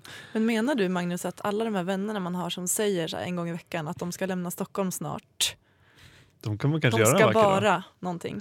De kommer nu börja flytta till skyddsrum. Mindre städer. Tror vi det på riktigt? Att trenden går ditåt? Jag vet faktiskt inte. En annan trend som jag hoppas på är ju att det kommer bli mer trendigt att hålla sig i Sverige på semestrarna. Att man kommer upptäcka väldigt mycket, om man säger så Jämtland som exempel, Åre som exempel är väldigt tacksamt. Och att det växer som året runt destination och att det kanske kommer bli lite mer av en stat, det är i alla fall en trend som jag hoppas kommer att komma, att det kommer kanske bli lite status att inte flyga till Thailand och Japan och så vidare, utan att kanske liksom att men i år så vi har eller kanske man drar till Norge som har liksom den här fantastiska naturen som är så nära nu. Och det kanske bidrar till att fler flyttar ut till mindre fina ställen och startar sina kafferosterier och korvtillverkning och surdegsbagerier och så. Och skapar arbetstillfällen och skapar liksom destinationer som för alla de här upplevelserna. Så där. Att det kanske kan bli någon slags, jag vet inte, positiv snurra på det där. För i min värld, i min lilla bubbla, så är det en trend att många barndomsvänner har flyttat tillbaka. De har flyttat tillbaka, och det är inte bara det här, även yngre, de som inte har kommit till nu ska få barn och nu kallar rötterna, utan även yngre har flyttat hem och är stolt över liksom Kiruna och Gällivare, och man bygger sin business, och man kan göra det på ett helt annat sätt än man kunde för 10-20 år sedan. Jag menar, för 20 år sedan, inte 17, hade jag kunnat sålt en enda mugg om jag hade velat. För jag hade inte kommit ut med det. Så att sociala medier och vad man än tycker om det, så har det ju gjort att man plötsligt faktiskt kan nå ut till världen från vart man än bor. Och alla sådana bloggare som bor, influencers som bor ute i landet. Det fanns ju inte förut. Nu kan man livnära sig på Bo. Jonna Jinton kan livnära sig mitt ute ingenstans. Samma liksom liknande tjejer och killar uppe i Gällivare som också livnär sig på det. Jag blir så här lycklig över att de får ut budskapet om hur bra det är där. Inte bara, nu ber jag om ursäkt till alla gamla klasskamrater, inte bara de som råkade bli kvar och jobbar jättebra i gruvan och allting är fantastiskt. Utan även människor som flyttar tillbaka och jobbar med andra saker. Och även som du var inne på Sverige tidigare, du pratade om lämlarna liksom. Jag menar, de har ju, lämmelkaffe har ju verkligen, de bygger ju de har ju liksom skapat något slags så nu händer det ju dagligdags i stort sett att man faktiskt ser folk i stan som går omkring med lämmelkaffe, kepor och mössor och så. Att de har byggt en story som de har byggt en story på. Ja. Ja, men precis, man kan ju sticka ut hakan på ett annat sätt där också. Man skiter i etablissemanget liksom, och sen man har ju samma skills. Punkigt. Ja, men vadå? Kunskapen finns ju där. Så att plus att man kan göra det all the way där. Det är ingen jävel som... Man trampar inte någon på tårna heller liksom. Så det blir ju genuint. Vad är kaffe en trend då? Vad händer där i kaffevärlden? Ja, det är sant. Jag vet inte. Du hade beställt kaffe. Ja, jag har ju beställt. Men det är för att jag har ju köpt deras grej liksom. Jag gillar ju, men jag stötte ihop med en av grundarna där i en resa i våras. Och han var ju helt underbar. Rolf Nylinder då, som fiskar, fluga och filmar. Och så håller han på med det där som lite så här, jag gör väl vad fan jag vill liksom. Attityden. Ja. Och det attraherar mig. Jag älskar det. Just Lämmelkaffe hade någon sån här, häromdagen så var nu stänger vi det här, dagen har gått åt helvete. Vi kanske öppnar någon gång. Nej, men Black Friday, nu stänger vi skiten istället. För att lugna folket hade de förra året. Det var så fantastiskt. Vi stänger för att lugna människorna. Men kaffe är väl en upplevelse? Det känns som att det hänger väldigt nära ihop med det vi pratade om nyss med bushcraft. Och... Sitta på en stubbe. Det är inte liksom ett livsmedel längre. Det är som en livsstil. Typ. Ja, men som småbarnsförälder är det en liten escape också. Att man har sin kopp och fly till liksom. Kaffe är väl alltid rätt. Ja. Inte till och med nyttigt nu helt plötsligt. Jo. Jag läste det någonstans. Det kommer ju dagligen nya rön. Dricker man mer svart kaffe ju äldre man blir? Eller... Börjar man med mjölk och så går man mot kaffe? Eller är svart kaffe liksom en... Ja, men det är början och slutet. Är det? Det är svaret. Det är början och slutet. Det var vackert. Ja. Nej, men jag frågade en vän bara så här, men vad trendar i kaffe nu? Jag bara, jag har tänkt på det här mycket, att jag dricker ju svart kaffe nu. Man börjar med mjölk, men nu tycker jag alla dricker svart kaffe. Och så frågar jag, är det åldern eller är det en trend? Ja, men då skulle jag vilja påstå att det är nog en trend. Jag menar, det är ju till och med på krogarna så behöver man inte skämmas för att man tar en brygg istället för någon latte-historia. Brygg alltså du är ju trendigare i så fall. Ja, men jag tror att jag har blivit det bara för att jag går ju på det som faller mig in. Men det var ju väldigt mycket italiensk kaffe hej och det skulle vara mer som en grej, en upplevelse. Men nu tror jag folk vill dricka kaffe också. Och göra det själva, återigen. Istället för att köpa den där latten ute så vill man liksom köpa hem lämmelkaffet och göra sitt eget. Ja, okay. Jag känner mig så dum för att återigen älskar bilden av kokkaffe på elden. Men ska jag vara ärlig tycker jag inte det är lika gott som en jäkligt god cappuccino. Det får jag välja så här. Nu får du din kåsa med kokkaffe eller med cappuccino. I take the cappuccino any day. Alltså, och det är fult att säga i friluftsvärlden. Jag måste censurera det här. Jag måste kliva in och censurera det. Det blev kallt i rummet från jag sa det där. Ja. Men tack för att ni kom allihopa. Vi måste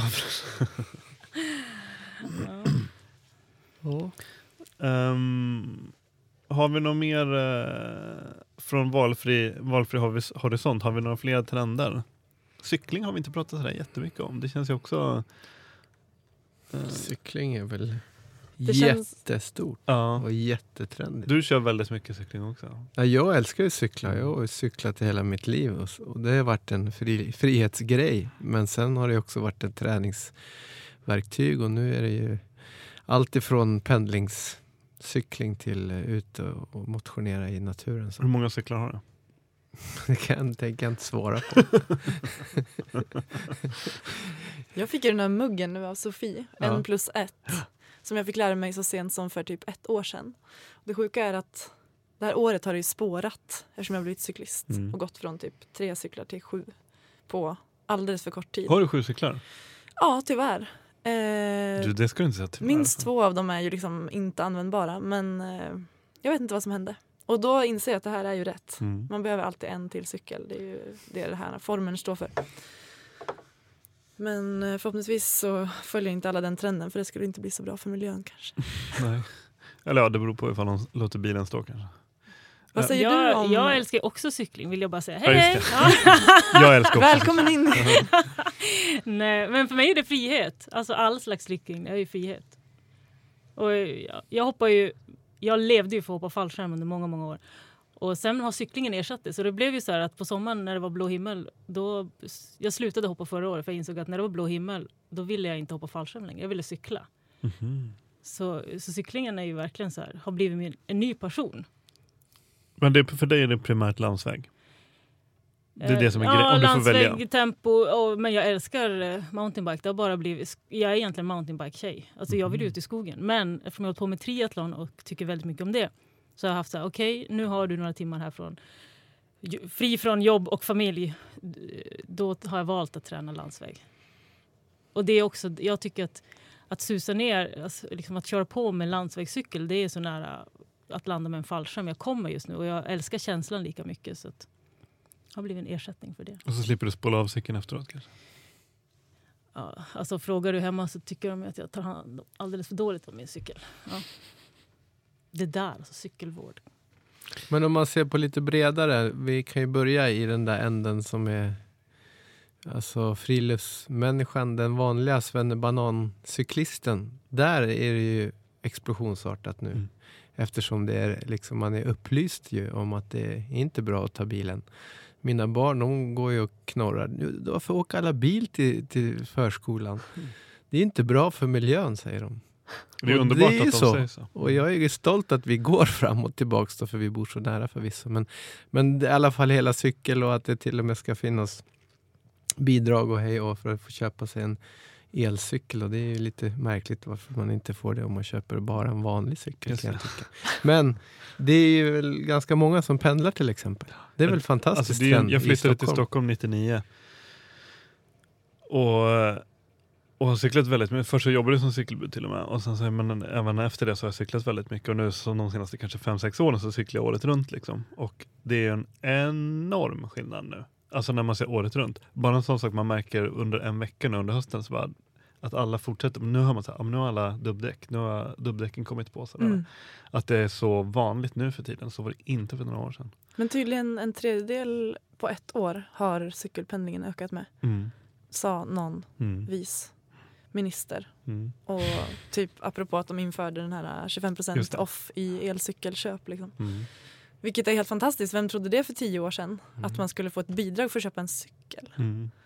Och så här, då finns det alltid de som säger att men elcykel är väl inte superbra för hälsan då. Men det är ju nog så mycket bättre än en bil. Cykla. Så det kommer nog bara fortsätta explodera. Det känns som att, och tydligen elcykel växer ju liksom, det är inte i Sverige bara. Det är ju hela Europa i alla fall, vad jag vet. Men kanske säkert, jag vet inte om ni vet hur det ser ut i resten av världen. Jag har tagit fram lite statistik. Ja, vad kul! Nej, men jag tror i Kina till exempel, i vissa städer där har de ju hållit på länge. Med elmoppar vet jag i alla fall. Är liksom, de kan inte förstå att vi kör så mycket bensindrivna fordon här fortfarande. Liksom. Det är lite sjukt. Men vad är det hetaste inom cykling då? Jag tyckte du hade något antilykra. Ja, just det. Ja, jag tror på antilykra. Trenden. Okay. Nu har vi sagt trend typ 700 gånger så nu får vi nog sluta. Men jag vet inte, det är, alltså, för det första är det så coolt, men nu är jag lite nykär i cykling, men det är coolt att det är som bred sport. Alltså vi kan ju sitta och prata om Rissvedsbubblan, vi kan sitta och prata om elcykelboomen som påverkar sjukt många människor. Vi kan prata om att mountainbike växer för att det finns en trend av att gå ut i skogen.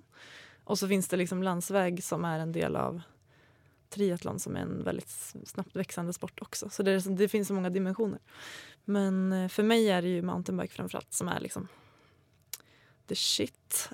Kan du inte berätta, du får säga någonting om ditt år också. Varför blev det så här, hur hamnade det här så bakas en cyklist? Ja men precis, jag höll ju på med multisport och insåg att cykling var svinkul för några år sedan började väl det.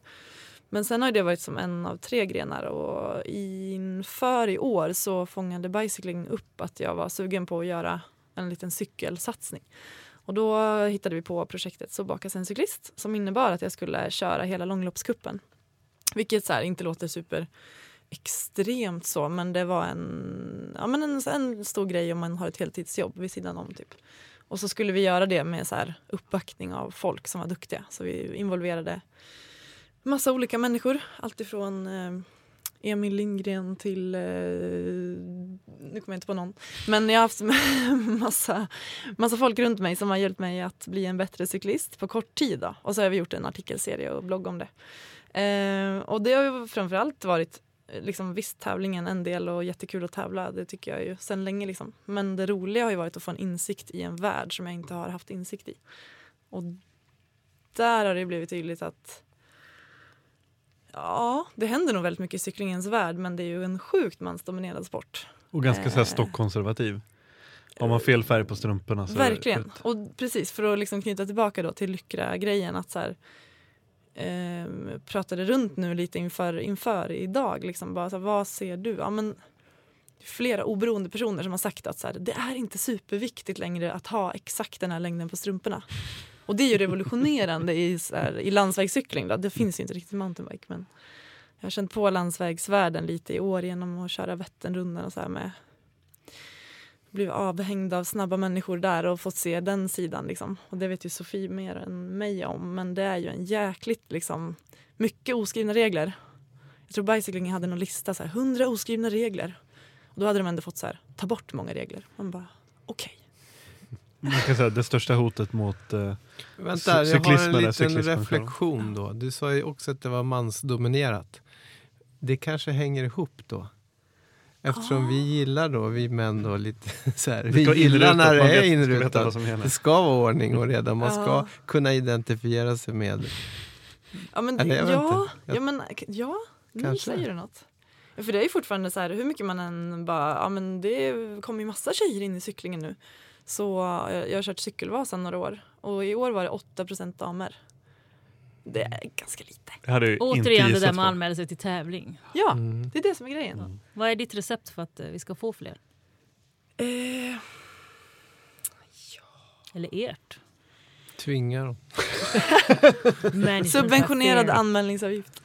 Nej, men det har vi pratat mycket om nu i samband med långloppskuppen med Lasse Strand då, som är liksom en av dem i Sverige som kanske allra helst vill att tjejer ska komma till långloppskuppen och till mountainbike. Men han ställer sig lika frågande som vi gör. Vad är det vi gör fel liksom?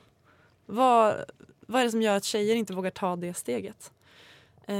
De har ju börjat införa separata damstarter i mountainbike och landsväg har jag haft det sedan tidigare, men det är en jäkla stor skillnad i ett långlopp i mountainbike, för du behöver liksom inte, alltså du flyger inte ut i skogen om någon ska köra om, utan du kan köra i lugn och ro på ett annat sätt liksom.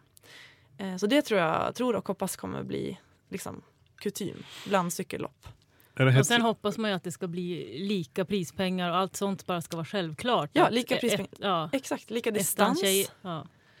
Vilket inte alltid är fallet på landsväg i alla fall. Men är det hetsig mentalitet i spåren och på banorna? Liksom? Är det mycket så här urspår och grinningar? Liksom? Tacklingar och så?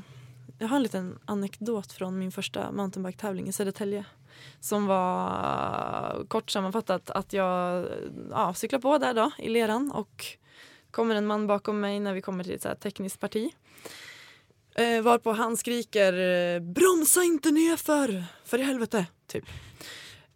Och jag blir såklart helt ställd och bara så jävla arg. Och kör väl på så gott jag kan. Det planar ut, han kör om mig. Och kanske så här, en mil från mål, där var 6 mil tror jag. Så kom jag ikapp honom. Och bara yes, tänker jag. Nu, det är nu. Det händer. Liksom. Det är nu jag får en gång. Dräpande kommentar. Ja, exakt. Cyklar ikapp. Och bara får ta i som fasen uppför. Och säger, men du bromsar ju också. Du bromsar ju också, fast uppför. Varpå alla hans typ medcyklande som var hans typ kompisgäng bara brister ut i gapskratt och han själv ser typ illröd ut i ansiktet. Och han kommer fram efteråt i mål och konstaterar att jag slog honom, vilket jag ju var tvungen att göra. Jag fick ju cykla i livet ur mig. Och bara gratulerar och ber om ursäkt för den kommentaren. Det var ju stort ändå. Ja, och det är ingenting jag upplevt. Alltså, nu har jag ändå tävlat på ganska bra i sommar med liksom hela långloppskuppen. Jag har inte upplevt särskilt mycket sånt. Snarare tvärtom. Det har ofta varit väldigt mycket hejarop. När man är tjej i den världen så får man också mycket gratis i form av väldigt mycket pepp längs spåret. Folk har typ koll på vilken placering man ligger på, hur många minuter man har till nästa person i tävlingsklass och så vidare. Så jag ska inte dra liksom en skugga över det, men man får också många kurser som man inte anmält sig till. I liksom allt ifrån mekande till hur man ska... Det är ju så bra att man får det, eller hur? Gratiskurserna. Ja, gratiskurser. Eller hur? Ja. Det blir väldigt ekonomiskt. Men det är så att de kliver in och så bara, nej men så där ska du inte byta slangen och så där ska du inte, jag vet inte vad, fästa, jag vet inte vad. Men är det att de kommer att de liksom hela tiden kommer att rätta dig? Nej, men det finns, helt klart så är det ju så att de förutsätter att man kan lite mindre. Faktiskt, upplever jag det. Jag vet inte vad du säger, Hanna, men man får ju gratiskurser. Och i vissa dagar så känner man bara ja och så går man därifrån, och andra dagar så sätter man dem på plats. Alltså, det är helt på vilket humör man är. Hur man reagerar, känner jag. Men jag tror det är ganska få killar som får så mycket gratiskurser som man som tjej automatiskt bara får. På gott och ont. Ja. Verkligen. Och ofta är det nog av välvilja, skulle jag säga. Men det kanske inte alltid tas emot så. Jag tror att det är det man kanske inte har tänkt på då. Att det är det steget som liksom saknas. Jag älskar det. Annie Thorén skrev ett inlägg häromdagen. Vet ni vem Annie Thorén? Ja. De var ute och cyklade på Gran Canaria och så de cyklade ikapp en man och så de pratade och sen hade hon cyklat förbi honom och uppe på toppen, nu minns jag, hoppas jag kommer ihåg historien rätt, men uppe på toppen så hade han sagt, jaha, du är från Motala, eller vart är du ifrån? Jag är Motala. Har du hört talas om det här med Vätternrundan? Ja, in fact I have liksom.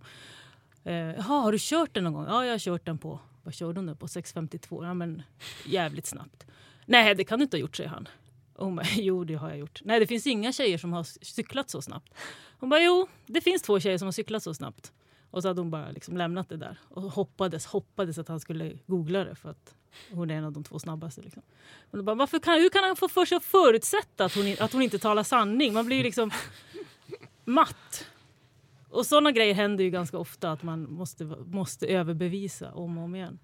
Ja, alltså jag tror man får fler kontrollfrågor som tjej. Jag var ju med i det laget. Jag körde ju inte i mål med dem. För det var en sjukt snabb tid. Men, vad var det för tid då? 6.52. Det var det, ja. Och det är ju liksom en superimponerande prestation av de 2 tjejerna. Men i alla fall så att berätta att man skulle köra med det laget och liksom att några av Sveriges snabbaste landsvägscyklister skulle vara med. Det föder liksom en misstänksamhet.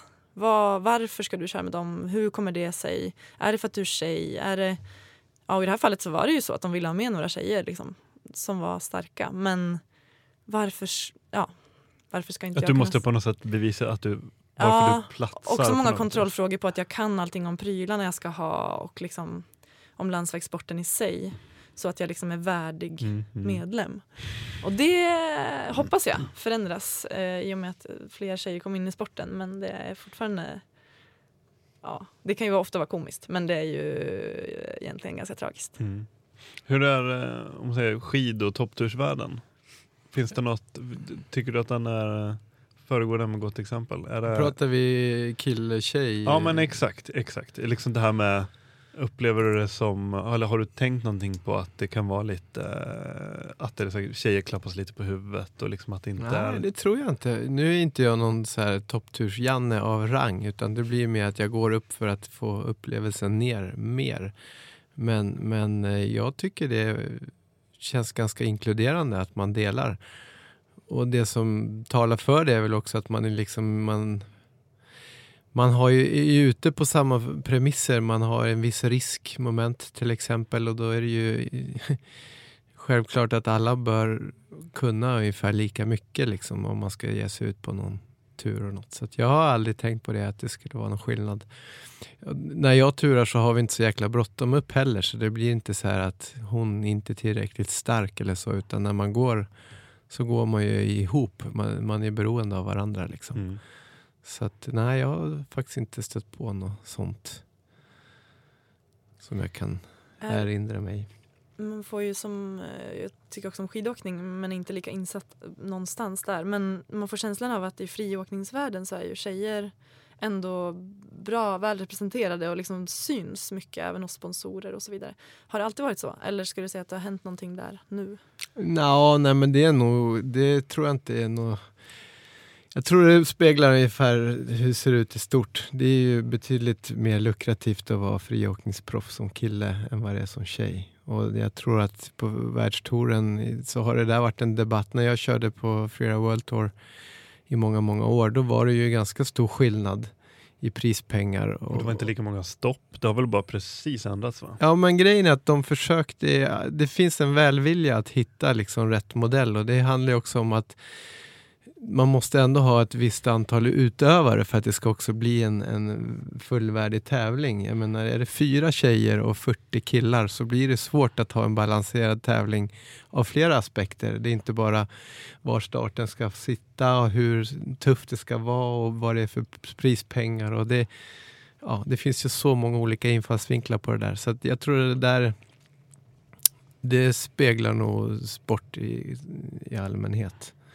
Men det är kul att höra att du ser att de friåkartjejer som är där tar stor plats, för det har de ju all rätt. Jag skulle spontant gissa att det är ur ett svenskt skandinaviskt perspektiv så är det nog kanske, jag tänker på att vi kanske föregår lite med gott exempel och att det har hänt ganska mycket bara de senaste åren.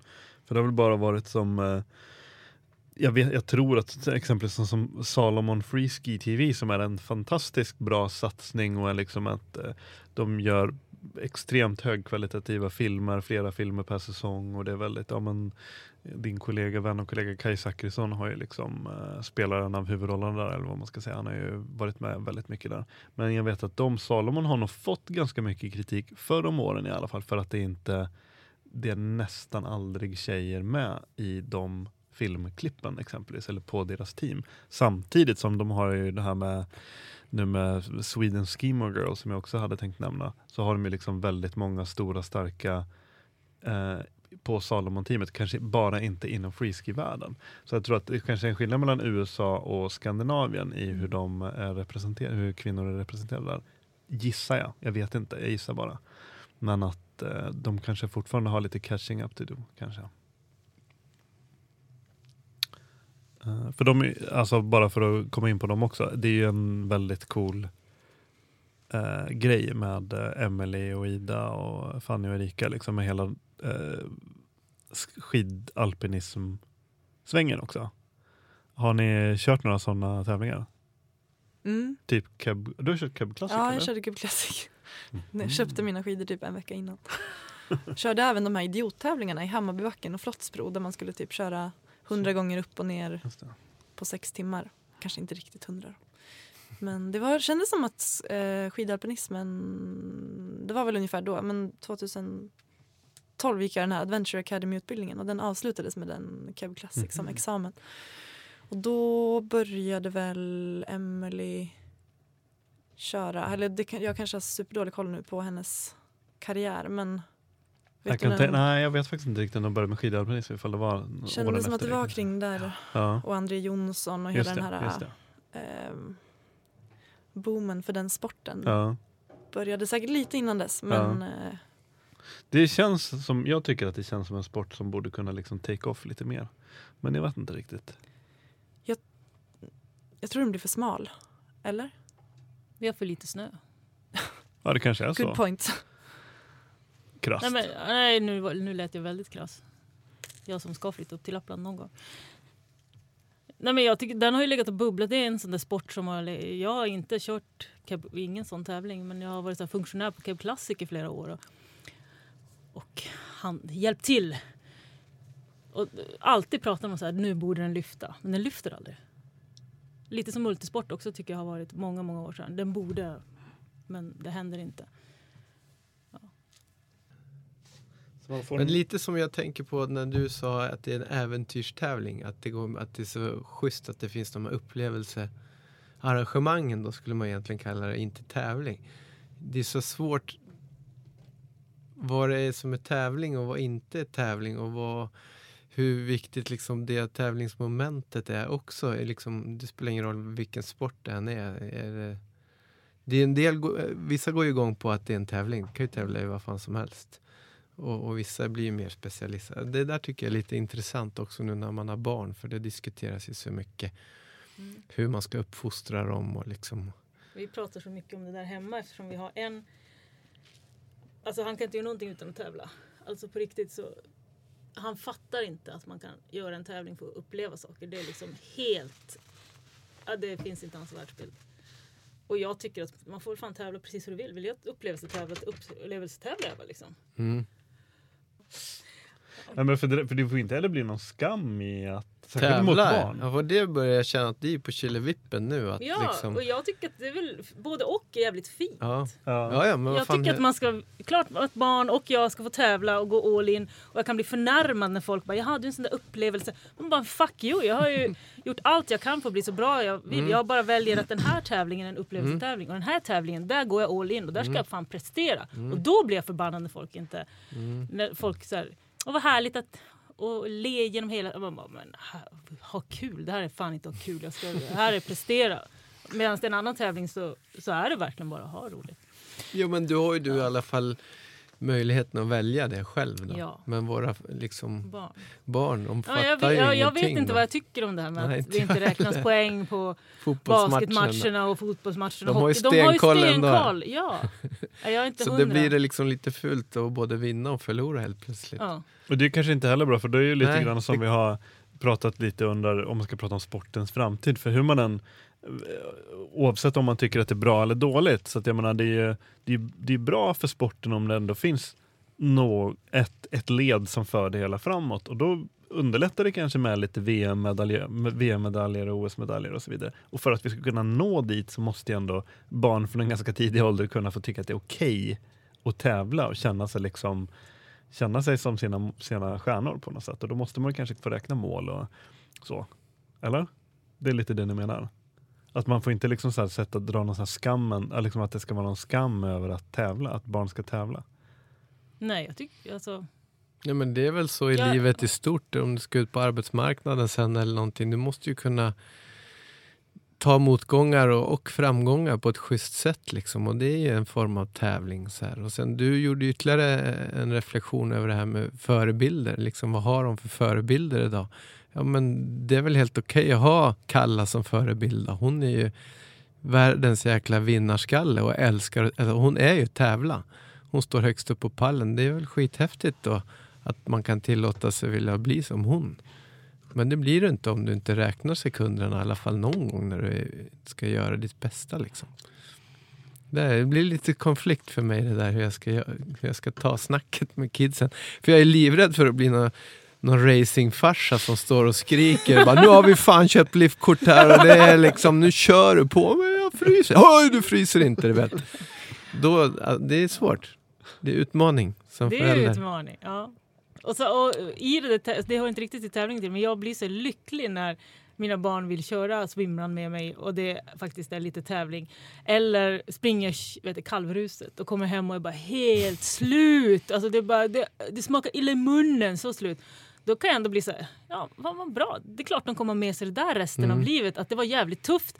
Men de kommer i mål och de känner lyckan, glädjen, endorfinen och sprut. Det vill jag ju förmedla till dem. För det kommer att göra att deras liv blir lättare, tror jag. Men handlar det inte då om att man måste lära barnen att nu är det tävling. Men nu är tävlingen slut. Så nu kan man liksom släppa lite. Då kan då behöver inte honen växa ut längre. Ja, men jag tror inte man kan lära dem det. Alltså, de är också individer. Det finns ju, eller så finns det inte. Och så kommer det alltid vara. Som du sa, din son. Du har ju inte talat om för honom att han ska vilja tävla hela tiden. Nej. Han mår ju bra och dåligt av det säkert. Men det är hans style liksom. Ja. Han mår jättebra samtidigt som han mår skit när det inte går bra. Ja. Jag vill gärna uppmuntra det samtidigt som man måste lära sig att vara en hyfsat god förlorare. För det är halva psykiskt grejen. Dåligt. Man måste ju lära sig hantera motgångarna och tycka att det var ju rätt nice det här också. Jag lärde mig något av det och så går vi vidare. Inte älta utan släppa bara. Men det är också så här som du säger, ett karaktärsdrag. Och det kan jag ju tänka, det är en sak som kanske har framkommit när många som jag har intervjuat som kanske har, när man har pratat om så här sporter och så när de var yngre, att de fastnade inte i lagsport för de hade så svårt, det här vet jag mer än en som har sagt, just att de hade det så svårt just i lagsporter när det inte var resultatet var inte enbart beroende på just den personens prestation, utan de kan ha varit jättenöjda med sin egen prestation, men laget förlorade fortfarande och de hade så svårt att hantera det. Så därför så upptäckte de att lagsport är ingenting för mig. Då börjar de med individuella sporter istället. Liksom. Så det är verkligen ett karaktärsdrag. Vill du säga någonting? Jag hörde du andas in, Hanna. Ja, jag hade en sjukt intressant diskussion med Marika Wagner om det här. Apropå multisportens kanske icke-boom då i förhållande till swimrun. Men vad är det som kan locka folk dit? Och särskilt då kanske de här flerdygns-tävlingarna. Och då pratade hon om just att så här, men okej, vi går mot att vi vill uppleva saker på tävling. Och att tävla under längre tid gör ju att man tvingas uppleva motgångar under en och samma tävling. Och det blir sjukt dynamiskt när man tävlar på det sättet. Och det tror jag även gäller swimrun. Att det blir liksom en mycket längre tävlingstid än vad vi är vana vid från våra millopp och maraton. Men du hinner ju liksom genom berg och dalar på kuppen. Bokstavligt talat också. Ja, bokstavligt. Det var inte meningen. Men att just någonstans där blir tävling för mig typ komplett. För att i en sån lång tävling eller till och med en flerdygnstävling då, så får du liksom uppleva typ alla sidor av dig själv. Och då blir det inte längre bara att det handlar om att prestera i ett moment för en timme, utan det är liksom så mycket mer än så. Och då är ju det en lagsport på 4 personer eller 2 personer och kanske i swimrun eller 2 personer i Åre Extreme Challenge. Så det blir typ en mellanting mellan lagsport och individuell sport, känns det som. Typ swimrun och de här grejerna. Om det förut var så här, friidrott eller fotboll, så är det kanske det här ultimata mellantinget som vi vill åt. Typ. Kan det vara så? Jag tycker det låter väldigt vettigt faktiskt. Så kände jag när jag var på Koster där. Jag slet ju för min egen prestation, men samtidigt så var jag ju beroende av min partner. Det var väl någonting väldigt bra med det. Ja, men det blir ju upphöjt till, det blir mer än upphöjt till 2 tycker jag. Upplevelsen av en tävling. När man tävlar själv så då jagar man ju sina egna demoner eller vad man ska säga. Och med en partner så är det, alltså jag tycker det är fantastiskt att man har sina upp- och nedgångar och kan plocka upp varandra så gott det går. Och i en bra laguppställning så ska inte 1 + 1 bli 2, utan då ska 1 + 1 bli kanske 3, 4 eller 5. Liksom. Att när man tar 2 stycken och sammanför dem så blir det liksom riktigt, riktigt bra. Det blir dynamit. Ja. Jag sa ju under många år att jag aldrig skulle köra swimrun med min syster. För att hon kände mig för väl. Så att när hon säger, men kom igen nu Sofie, så då hör jag att hon ljuger. Alltså, säger hon att du ser stark ut så bara, men sluta Lisa, du ljuger. Jag hör ju på din röst att du ljuger. Och sen efter några år så körde vi ihop och det var ju liksom, det var ju så sjukt roligt. Det finns ju ingen annan jag hellre kör med än med henne. Så när hon nu slutar få barn och sånt där, kommer tillbaka till mig, då står du där redo. Då står jag där så redo om hon vill ha mig, fortfarande vill ha mig. Ja. Nej, men det blir något extra när man känner varandra så väl. Så vi första öet då grät vi liksom oss i mål för att det var så himla häftigt att få dela det där en hel dag av misär och lyckorus. Ja. Ni vet det där. Jag har ju tänkt att det här avsnittet ska komma ut någon gång i slutet av december, typ mellan dagarna ish. Hur ser er jul och nyår ut? Har ni några härliga planer? Lappland. Ja. -40. -40. Ska sitta inomhus tills sambon åker ner igen. Då brukar det bli varmt. Då kan vi åka på dundret.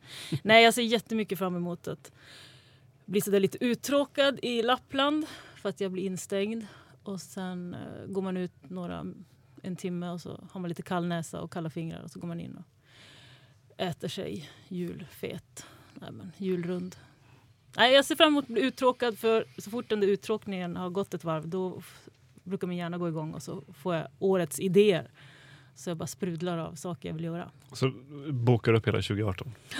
Så vi kan höras 1 januari. Ja, vi gör det. Sverre, blir det Stockholmsjul? Det blir Stockholmsjul. Vi ska fira hemma nu när vi har liksom egen familj. Så det blir soft att ta in en egen gran i det egna huset och gärna ta dit lite folk under några timmar, men sen ha egen jul liksom. Sen får vi se om det inte kommer någon snö på backen så vi kan åka pulka eller så. Då drar vi nog norrut lite spontant, så vad det nu blir. Ring om du vill komma jättelångt norrut. Absolut. Det finns alltid någon stuga. Och Hanna Näslund då? Näslund ska hem till Jämtland. Fira med familjen. Traditionsenlig längdtur på julafton. Och brukar vara Åre i mellandagarna. Men jag ska faktiskt till Trysil i år över nyår. Har inte varit där än. Så det blir ju... Med Allan? Med Allan, multisport, legenden Everum. Så det blir 38 personer i samma hus. Det blir kul. Men vad heter det? Det ser bra ut i Åre just nu, gör det inte det? Jo, men verkligen. Jag kommer inte åka upp till. Ska du upp på skidtestahelgen? Jag åker upp på torsdag. Ja. Så det ser jag verkligen fram emot. Jag såg bilder därifrån idag. Det verkar vara jättemycket. Mycket snö. Då ses vi där ju. Inte jag. Nej. Jag bommar skidtestahelgen i år. Men vi ska ju dra upp. Vi ska ju vara uppe i Åre i åtminstone januari, februari.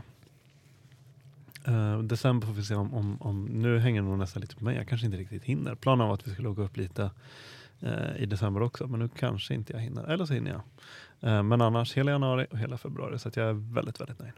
Och julen då? Och julen blir i Dalarna i Ludvika hemma hos mamma. Mysigt. Så då hoppas vi på en vit jul där också. Men du som får liksom samlade bilden av alla som pratar i Husky-bubblan då. Vad har du kommit fram till är det optimala livsupplägget? Med Åre versus Stockholm / ja, just det. Ja, men då är det nog faktiskt att våga. Jag tror väldigt mycket på att det inte är värre än att man kan testa. Liksom, att man kan flytta. Och funkar det inte så kan man flytta tillbaks med flaggan i topp. För de har i alla fall prövat. Och då har du ändå liksom vågat mer än alla dina kompisar som bara går och gnäller i Stockholm att man borde flytta. Då har du i alla fall vågat och testat. Hellre liksom sträng som brast än aldrig spänna en båge, som man säger. Att man ska testa i alla fall. Exakt. Ta fram de här riktigt gamla ordställena. Låter klokt. Så låt det bli 2018 års motto. Våga pröva. Och har ni någonting annat ni vill tillägga? Drömmar, planer, mål, tips, recept. Vi ska ju prata om 2018. Ja. Ja, det har vi gjort redan, eller? Nej. Nej, ta fram kristallkulan. Ta fram kristallkulan. Vad säger din kristallkula för 2018? Jag anar att det är någon här som verkligen har förberett här. Bara jättekort anekdot på kristallkula. Att jag var hos en läkare häromdagen som på riktigt tog fram en kristallkula när jag undrade när min hallux valgus skulle behöva opereras. Och spanade in i den och sa 4-5 år. Det var faktiskt väldigt roligt. En verklig människa i Uppsala. Unik upplevelse. Jaha. Nej, men jag fastnade ju för cykling så jag kör på med det. Jag tror på det här med att för en gång skulle satsa på en sak i taget för min del. När det händer mycket annat runt omkring. Så vi håller på med en jättespännande pryl som inkluderar tjejer och cykling och ett Sveriges första begrepp. Jag vågar inte säga mer än så. Men en lagpryl helt enkelt. Stay tuned. En lagpryl som kommer nog i och för sig vara lanserad när den här släpps. Så. Det behövs. En cliffhanger. Ja, men verkligen vilken cliffhanger. Ja, Sveriges första damlag i mountainbike. Det finns ju ett antal herrlag. Men med syfte att locka fler tjejer till att just tävla, som Sofie var inne på. För det är det som är den stora skillnaden då. Med de där 8% i cykelvasan. Men när man väl är ute i skogen så är det ju massa tjejer där. Så varför inte sätta en nummerlapp på bröstet liksom. Bra jobbat. Ja, vi får se. Vi har inte börjat än. Nej. Men det är ett spännande gäng. Lanto. Nej, kör du. Sverre, alltså jag blir ju inspirerad av er tjejer här nu då. Så jag får väl ha som mål att våga bli bättre på att inspirera andra. För jag vet att folk gillar det. Jag har märkt det under det här året i liten skala, men jag har varit så här, nej, jag kan inte hoppa på det här coaching-grejen. Det är så jävla trendigt och vad vet jag kan ju bara köra grodhopp liksom. Jag kan inte några avancerade konstiga träningsformer, men jag har landat i att folk kanske, det finns en målgrupp för det också, och varför inte dela med sig mer av det. För det var jävligt kul att köra med gänget i Hammarbybacken. Det dök ju ändå upp en 90 pers liksom. Så det var roligt. Suget finns. Lanto. Nu ska jag samla ihop mig för att komma det perfekta svaret på nästa år. Nej. varje år så tänker jag att nu, det här, alltså nästa år kan inte bli bättre än det här året. Och så blir det. Så att nu tycker jag att 2017 har varit ett helt knäppt bra år. Och framförallt är det friheten, som du var inne på, att jag har blivit egen så att jag kan styra min tid. Jag älskar ju att ingen kan säga vart jag ska vara, utan att jag kan kliva upp med kidsen på morgonen och så ha en lång frukost med dem och sen sätta mig vid datorn eller dra ut på äventyr, vad det nu må hända. Men det jag tycker det är värt allt. Så jag hoppas att kunna inspirera fler till att bara våga drömma lite stort och så hoppa dit de vill hoppa. Jag tycker många är för fega. De går omkring och pratar och så gör de inte det. Alltså gör inte saker så svårt. Det vill jag inspirera mer till. Gör det inte så svårt. Bara testa. Vad den är. Är det att skriva en bok eller göra en Ironman eller vad det än må vara, så ska jag vilja få bara fler att göra det. Herregud, vi har bara det här livet. Det låter klyschigt, men det är fucking sant. Det behöver inte vara så definitivt allting. Det nej, behöver liksom inte vara så här, jaha, nej men nu ska jag, nu resten av mitt liv, nu ska jag vara egenföretagare resten av mitt liv. Okej. Utan man kan ta tjänstled, man kan ju gå ner 50%, då kan jag vara 80%. Man behöver inte vara så. Och som sagt, funkar inte, så att du har i alla fall testat liksom. Så att det är verkligen någonting jag kan rekommendera också. Och kan man få ut fler i naturen och liksom börja ta hand om vår natur, då blir jag ännu mer nöjd faktiskt. För att man märker att människor mår bra av det. Ja, det är så här som man alltid säger, ta ett gäng okända människor och sätt dem runt en lägereld ute i skogen, så då kommer saker och ting börja hända liksom. Eller 4 mikrofoner. Och 4 mikrofoner, precis. Gud vad fint. Vad är Huskys spaning om 2018 då? Huskys spaning om 2018. Ja, Husky kommer ju fylla 5 år i mars. Grattis. I slutet av mars då är det 5 år sedan jag la upp första avsnittet. Så jag måste ju försöka, det måste jag markera på något vis. Och sen får vi se hur det blir, det vet jag inte riktigt. Föräldraskapet kommer i stort för 2018. Jag ska vara lite föräldraledig. Och sen så vet jag inte riktigt. Man får inte heller, det kan jag tänka på ibland, att man får inte vara för fast i gamla hjulspår. Att jag måste liksom även jag vara rädd, eller inte vara rädd för att testa någonting nytt kanske. Sådär. Så vi får se om Husky kommer. Jag har nog pratat om det väldigt länge, men just att man tänker att det skulle vara kul att låta växa lite grann ur konceptet lite och testa någonting annat och sådär. Så vi får se. Eventbiten. Resan. Ja, just ja. Vi hade ju faktiskt en reseplan som vi var tvungna att lägga på is. Vi skulle kört i höstas, men vi insåg nog kanske lite att vi var lite sent ute, för att det tar ju tid för folk att uppmärksamma och planera in. Och det är ju också positivt att det sker väldigt mycket där ute. Det är många arrangemang, många resor, många tävlingar och sådär, så folk har ju späckade kalendrar. Så att det skulle vara kul att göra det igen. Men i så fall då ska vi vara ute i god tid. I så fall. Det kommer kanske 2018. Vi kan lova att det blir 2018. Yes. Ja. Kul. Några fler tillägg? Jag måste tacka Sofie för min fina mugg. Jag sitter här och njuter av att titta på den. Det ska bli en fröjd att dricka kaffe ur den också. Det var någon som frågade sig, men varför gör du dem då om du inte tjänar pengar? Och jag har funderat över det där. Och jag har insett att jag drivs av att man hittar en sån där i en stuga om 120 år och bara undrar vem som har gjort den här Lanto. Men och att man blir lite glad. Kan man få fler att gå ut och dricka lite kaffe? Dricka kaffe och ta lite krispig andetag. Ni får dricka med mjölk i min värld. Det kommer nog ske. Jag håller på att sluta med mjölk i detta nu. Jag har typ 2 droppar kvar nu i min process. Och det blir de sista? Ja, men de är viktiga fortfarande. Men jag tänkte köpa muggar av dig. Och då var det slut. Så jag är typ överlycklig över den här. Förutom att den ger mig panikångest för att jag ska råka köpa en till cykel när jag ser den. Ska vi lämna det där? Då fick vi till och med julklappsperspektiven med också. Att du har kommit som tomten och delat ut julklappar till Sverre och Hanna. Och mig. Eller? När du fick det, jag blev så glad över att du blev så glad. Jag kan fortfarande. Det är roligt att göra människor glada. Så ja. det är bara. Ytterligare en visdom inför 2018. Gör människor glada. Ja, gör fler människor glada. Gör någon glad varje dag. Minst en. Men hörni, mina superhjältevänner. Tack för att ni ställde upp. Att vi kunde knyta ihop den här podcastsäcken. Den här tomtesäcken. Och sen så alla som lyssnar. God jul, gott nytt år. Gott nytt år. God jul. God jul. Ja, men tack så jättemycket. Tack. Bra jobbat. Tack för att vi fick vara superhjältar för en dag. Inte varje dag. Varsågoda. Ja, men vad bra. Då är vi avmyggade. Det var liksom första och god jul. Ja, och nu känner man i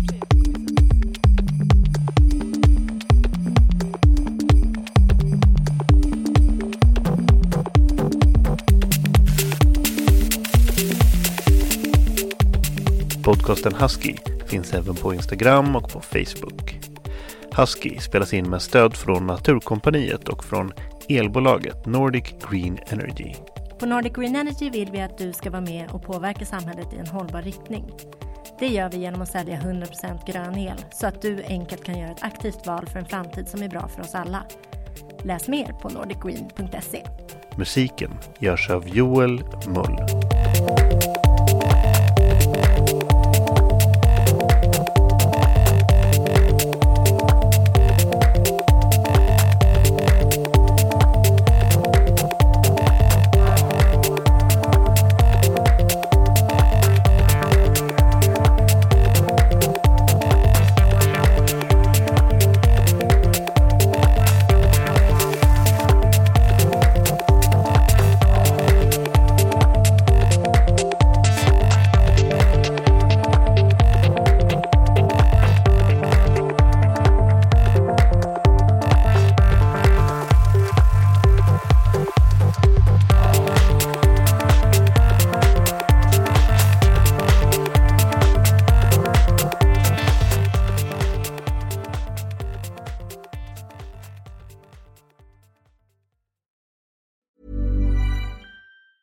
Mom deserves the best, and there's no better place to shop for Mother's Day than Whole Foods Market. They're your destination for unbeatable savings, from premium gifts to show-stopping flowers and irresistible desserts. Start by saving 33% with Prime on all body care and candles. Then get a 15-stem bunch of tulips for just $9.99 each with Prime. Round out Mom's menu with festive rosé, irresistible berry chantilly cake, and more special treats. Come celebrate Mother's Day at Whole Foods Market. Ever catch yourself eating the same flavorless dinner 3 days in a row? Dreaming of something better? Well, HelloFresh is your guilt-free dream come true, baby. It's me, Keke Palmer. Let's wake up those taste buds with hot, juicy pecan-crusted chicken or garlic butter shrimp scampi. Hello Fresh. Stop dreaming of all the delicious possibilities and dig in at HelloFresh.com. Let's get this dinner party started.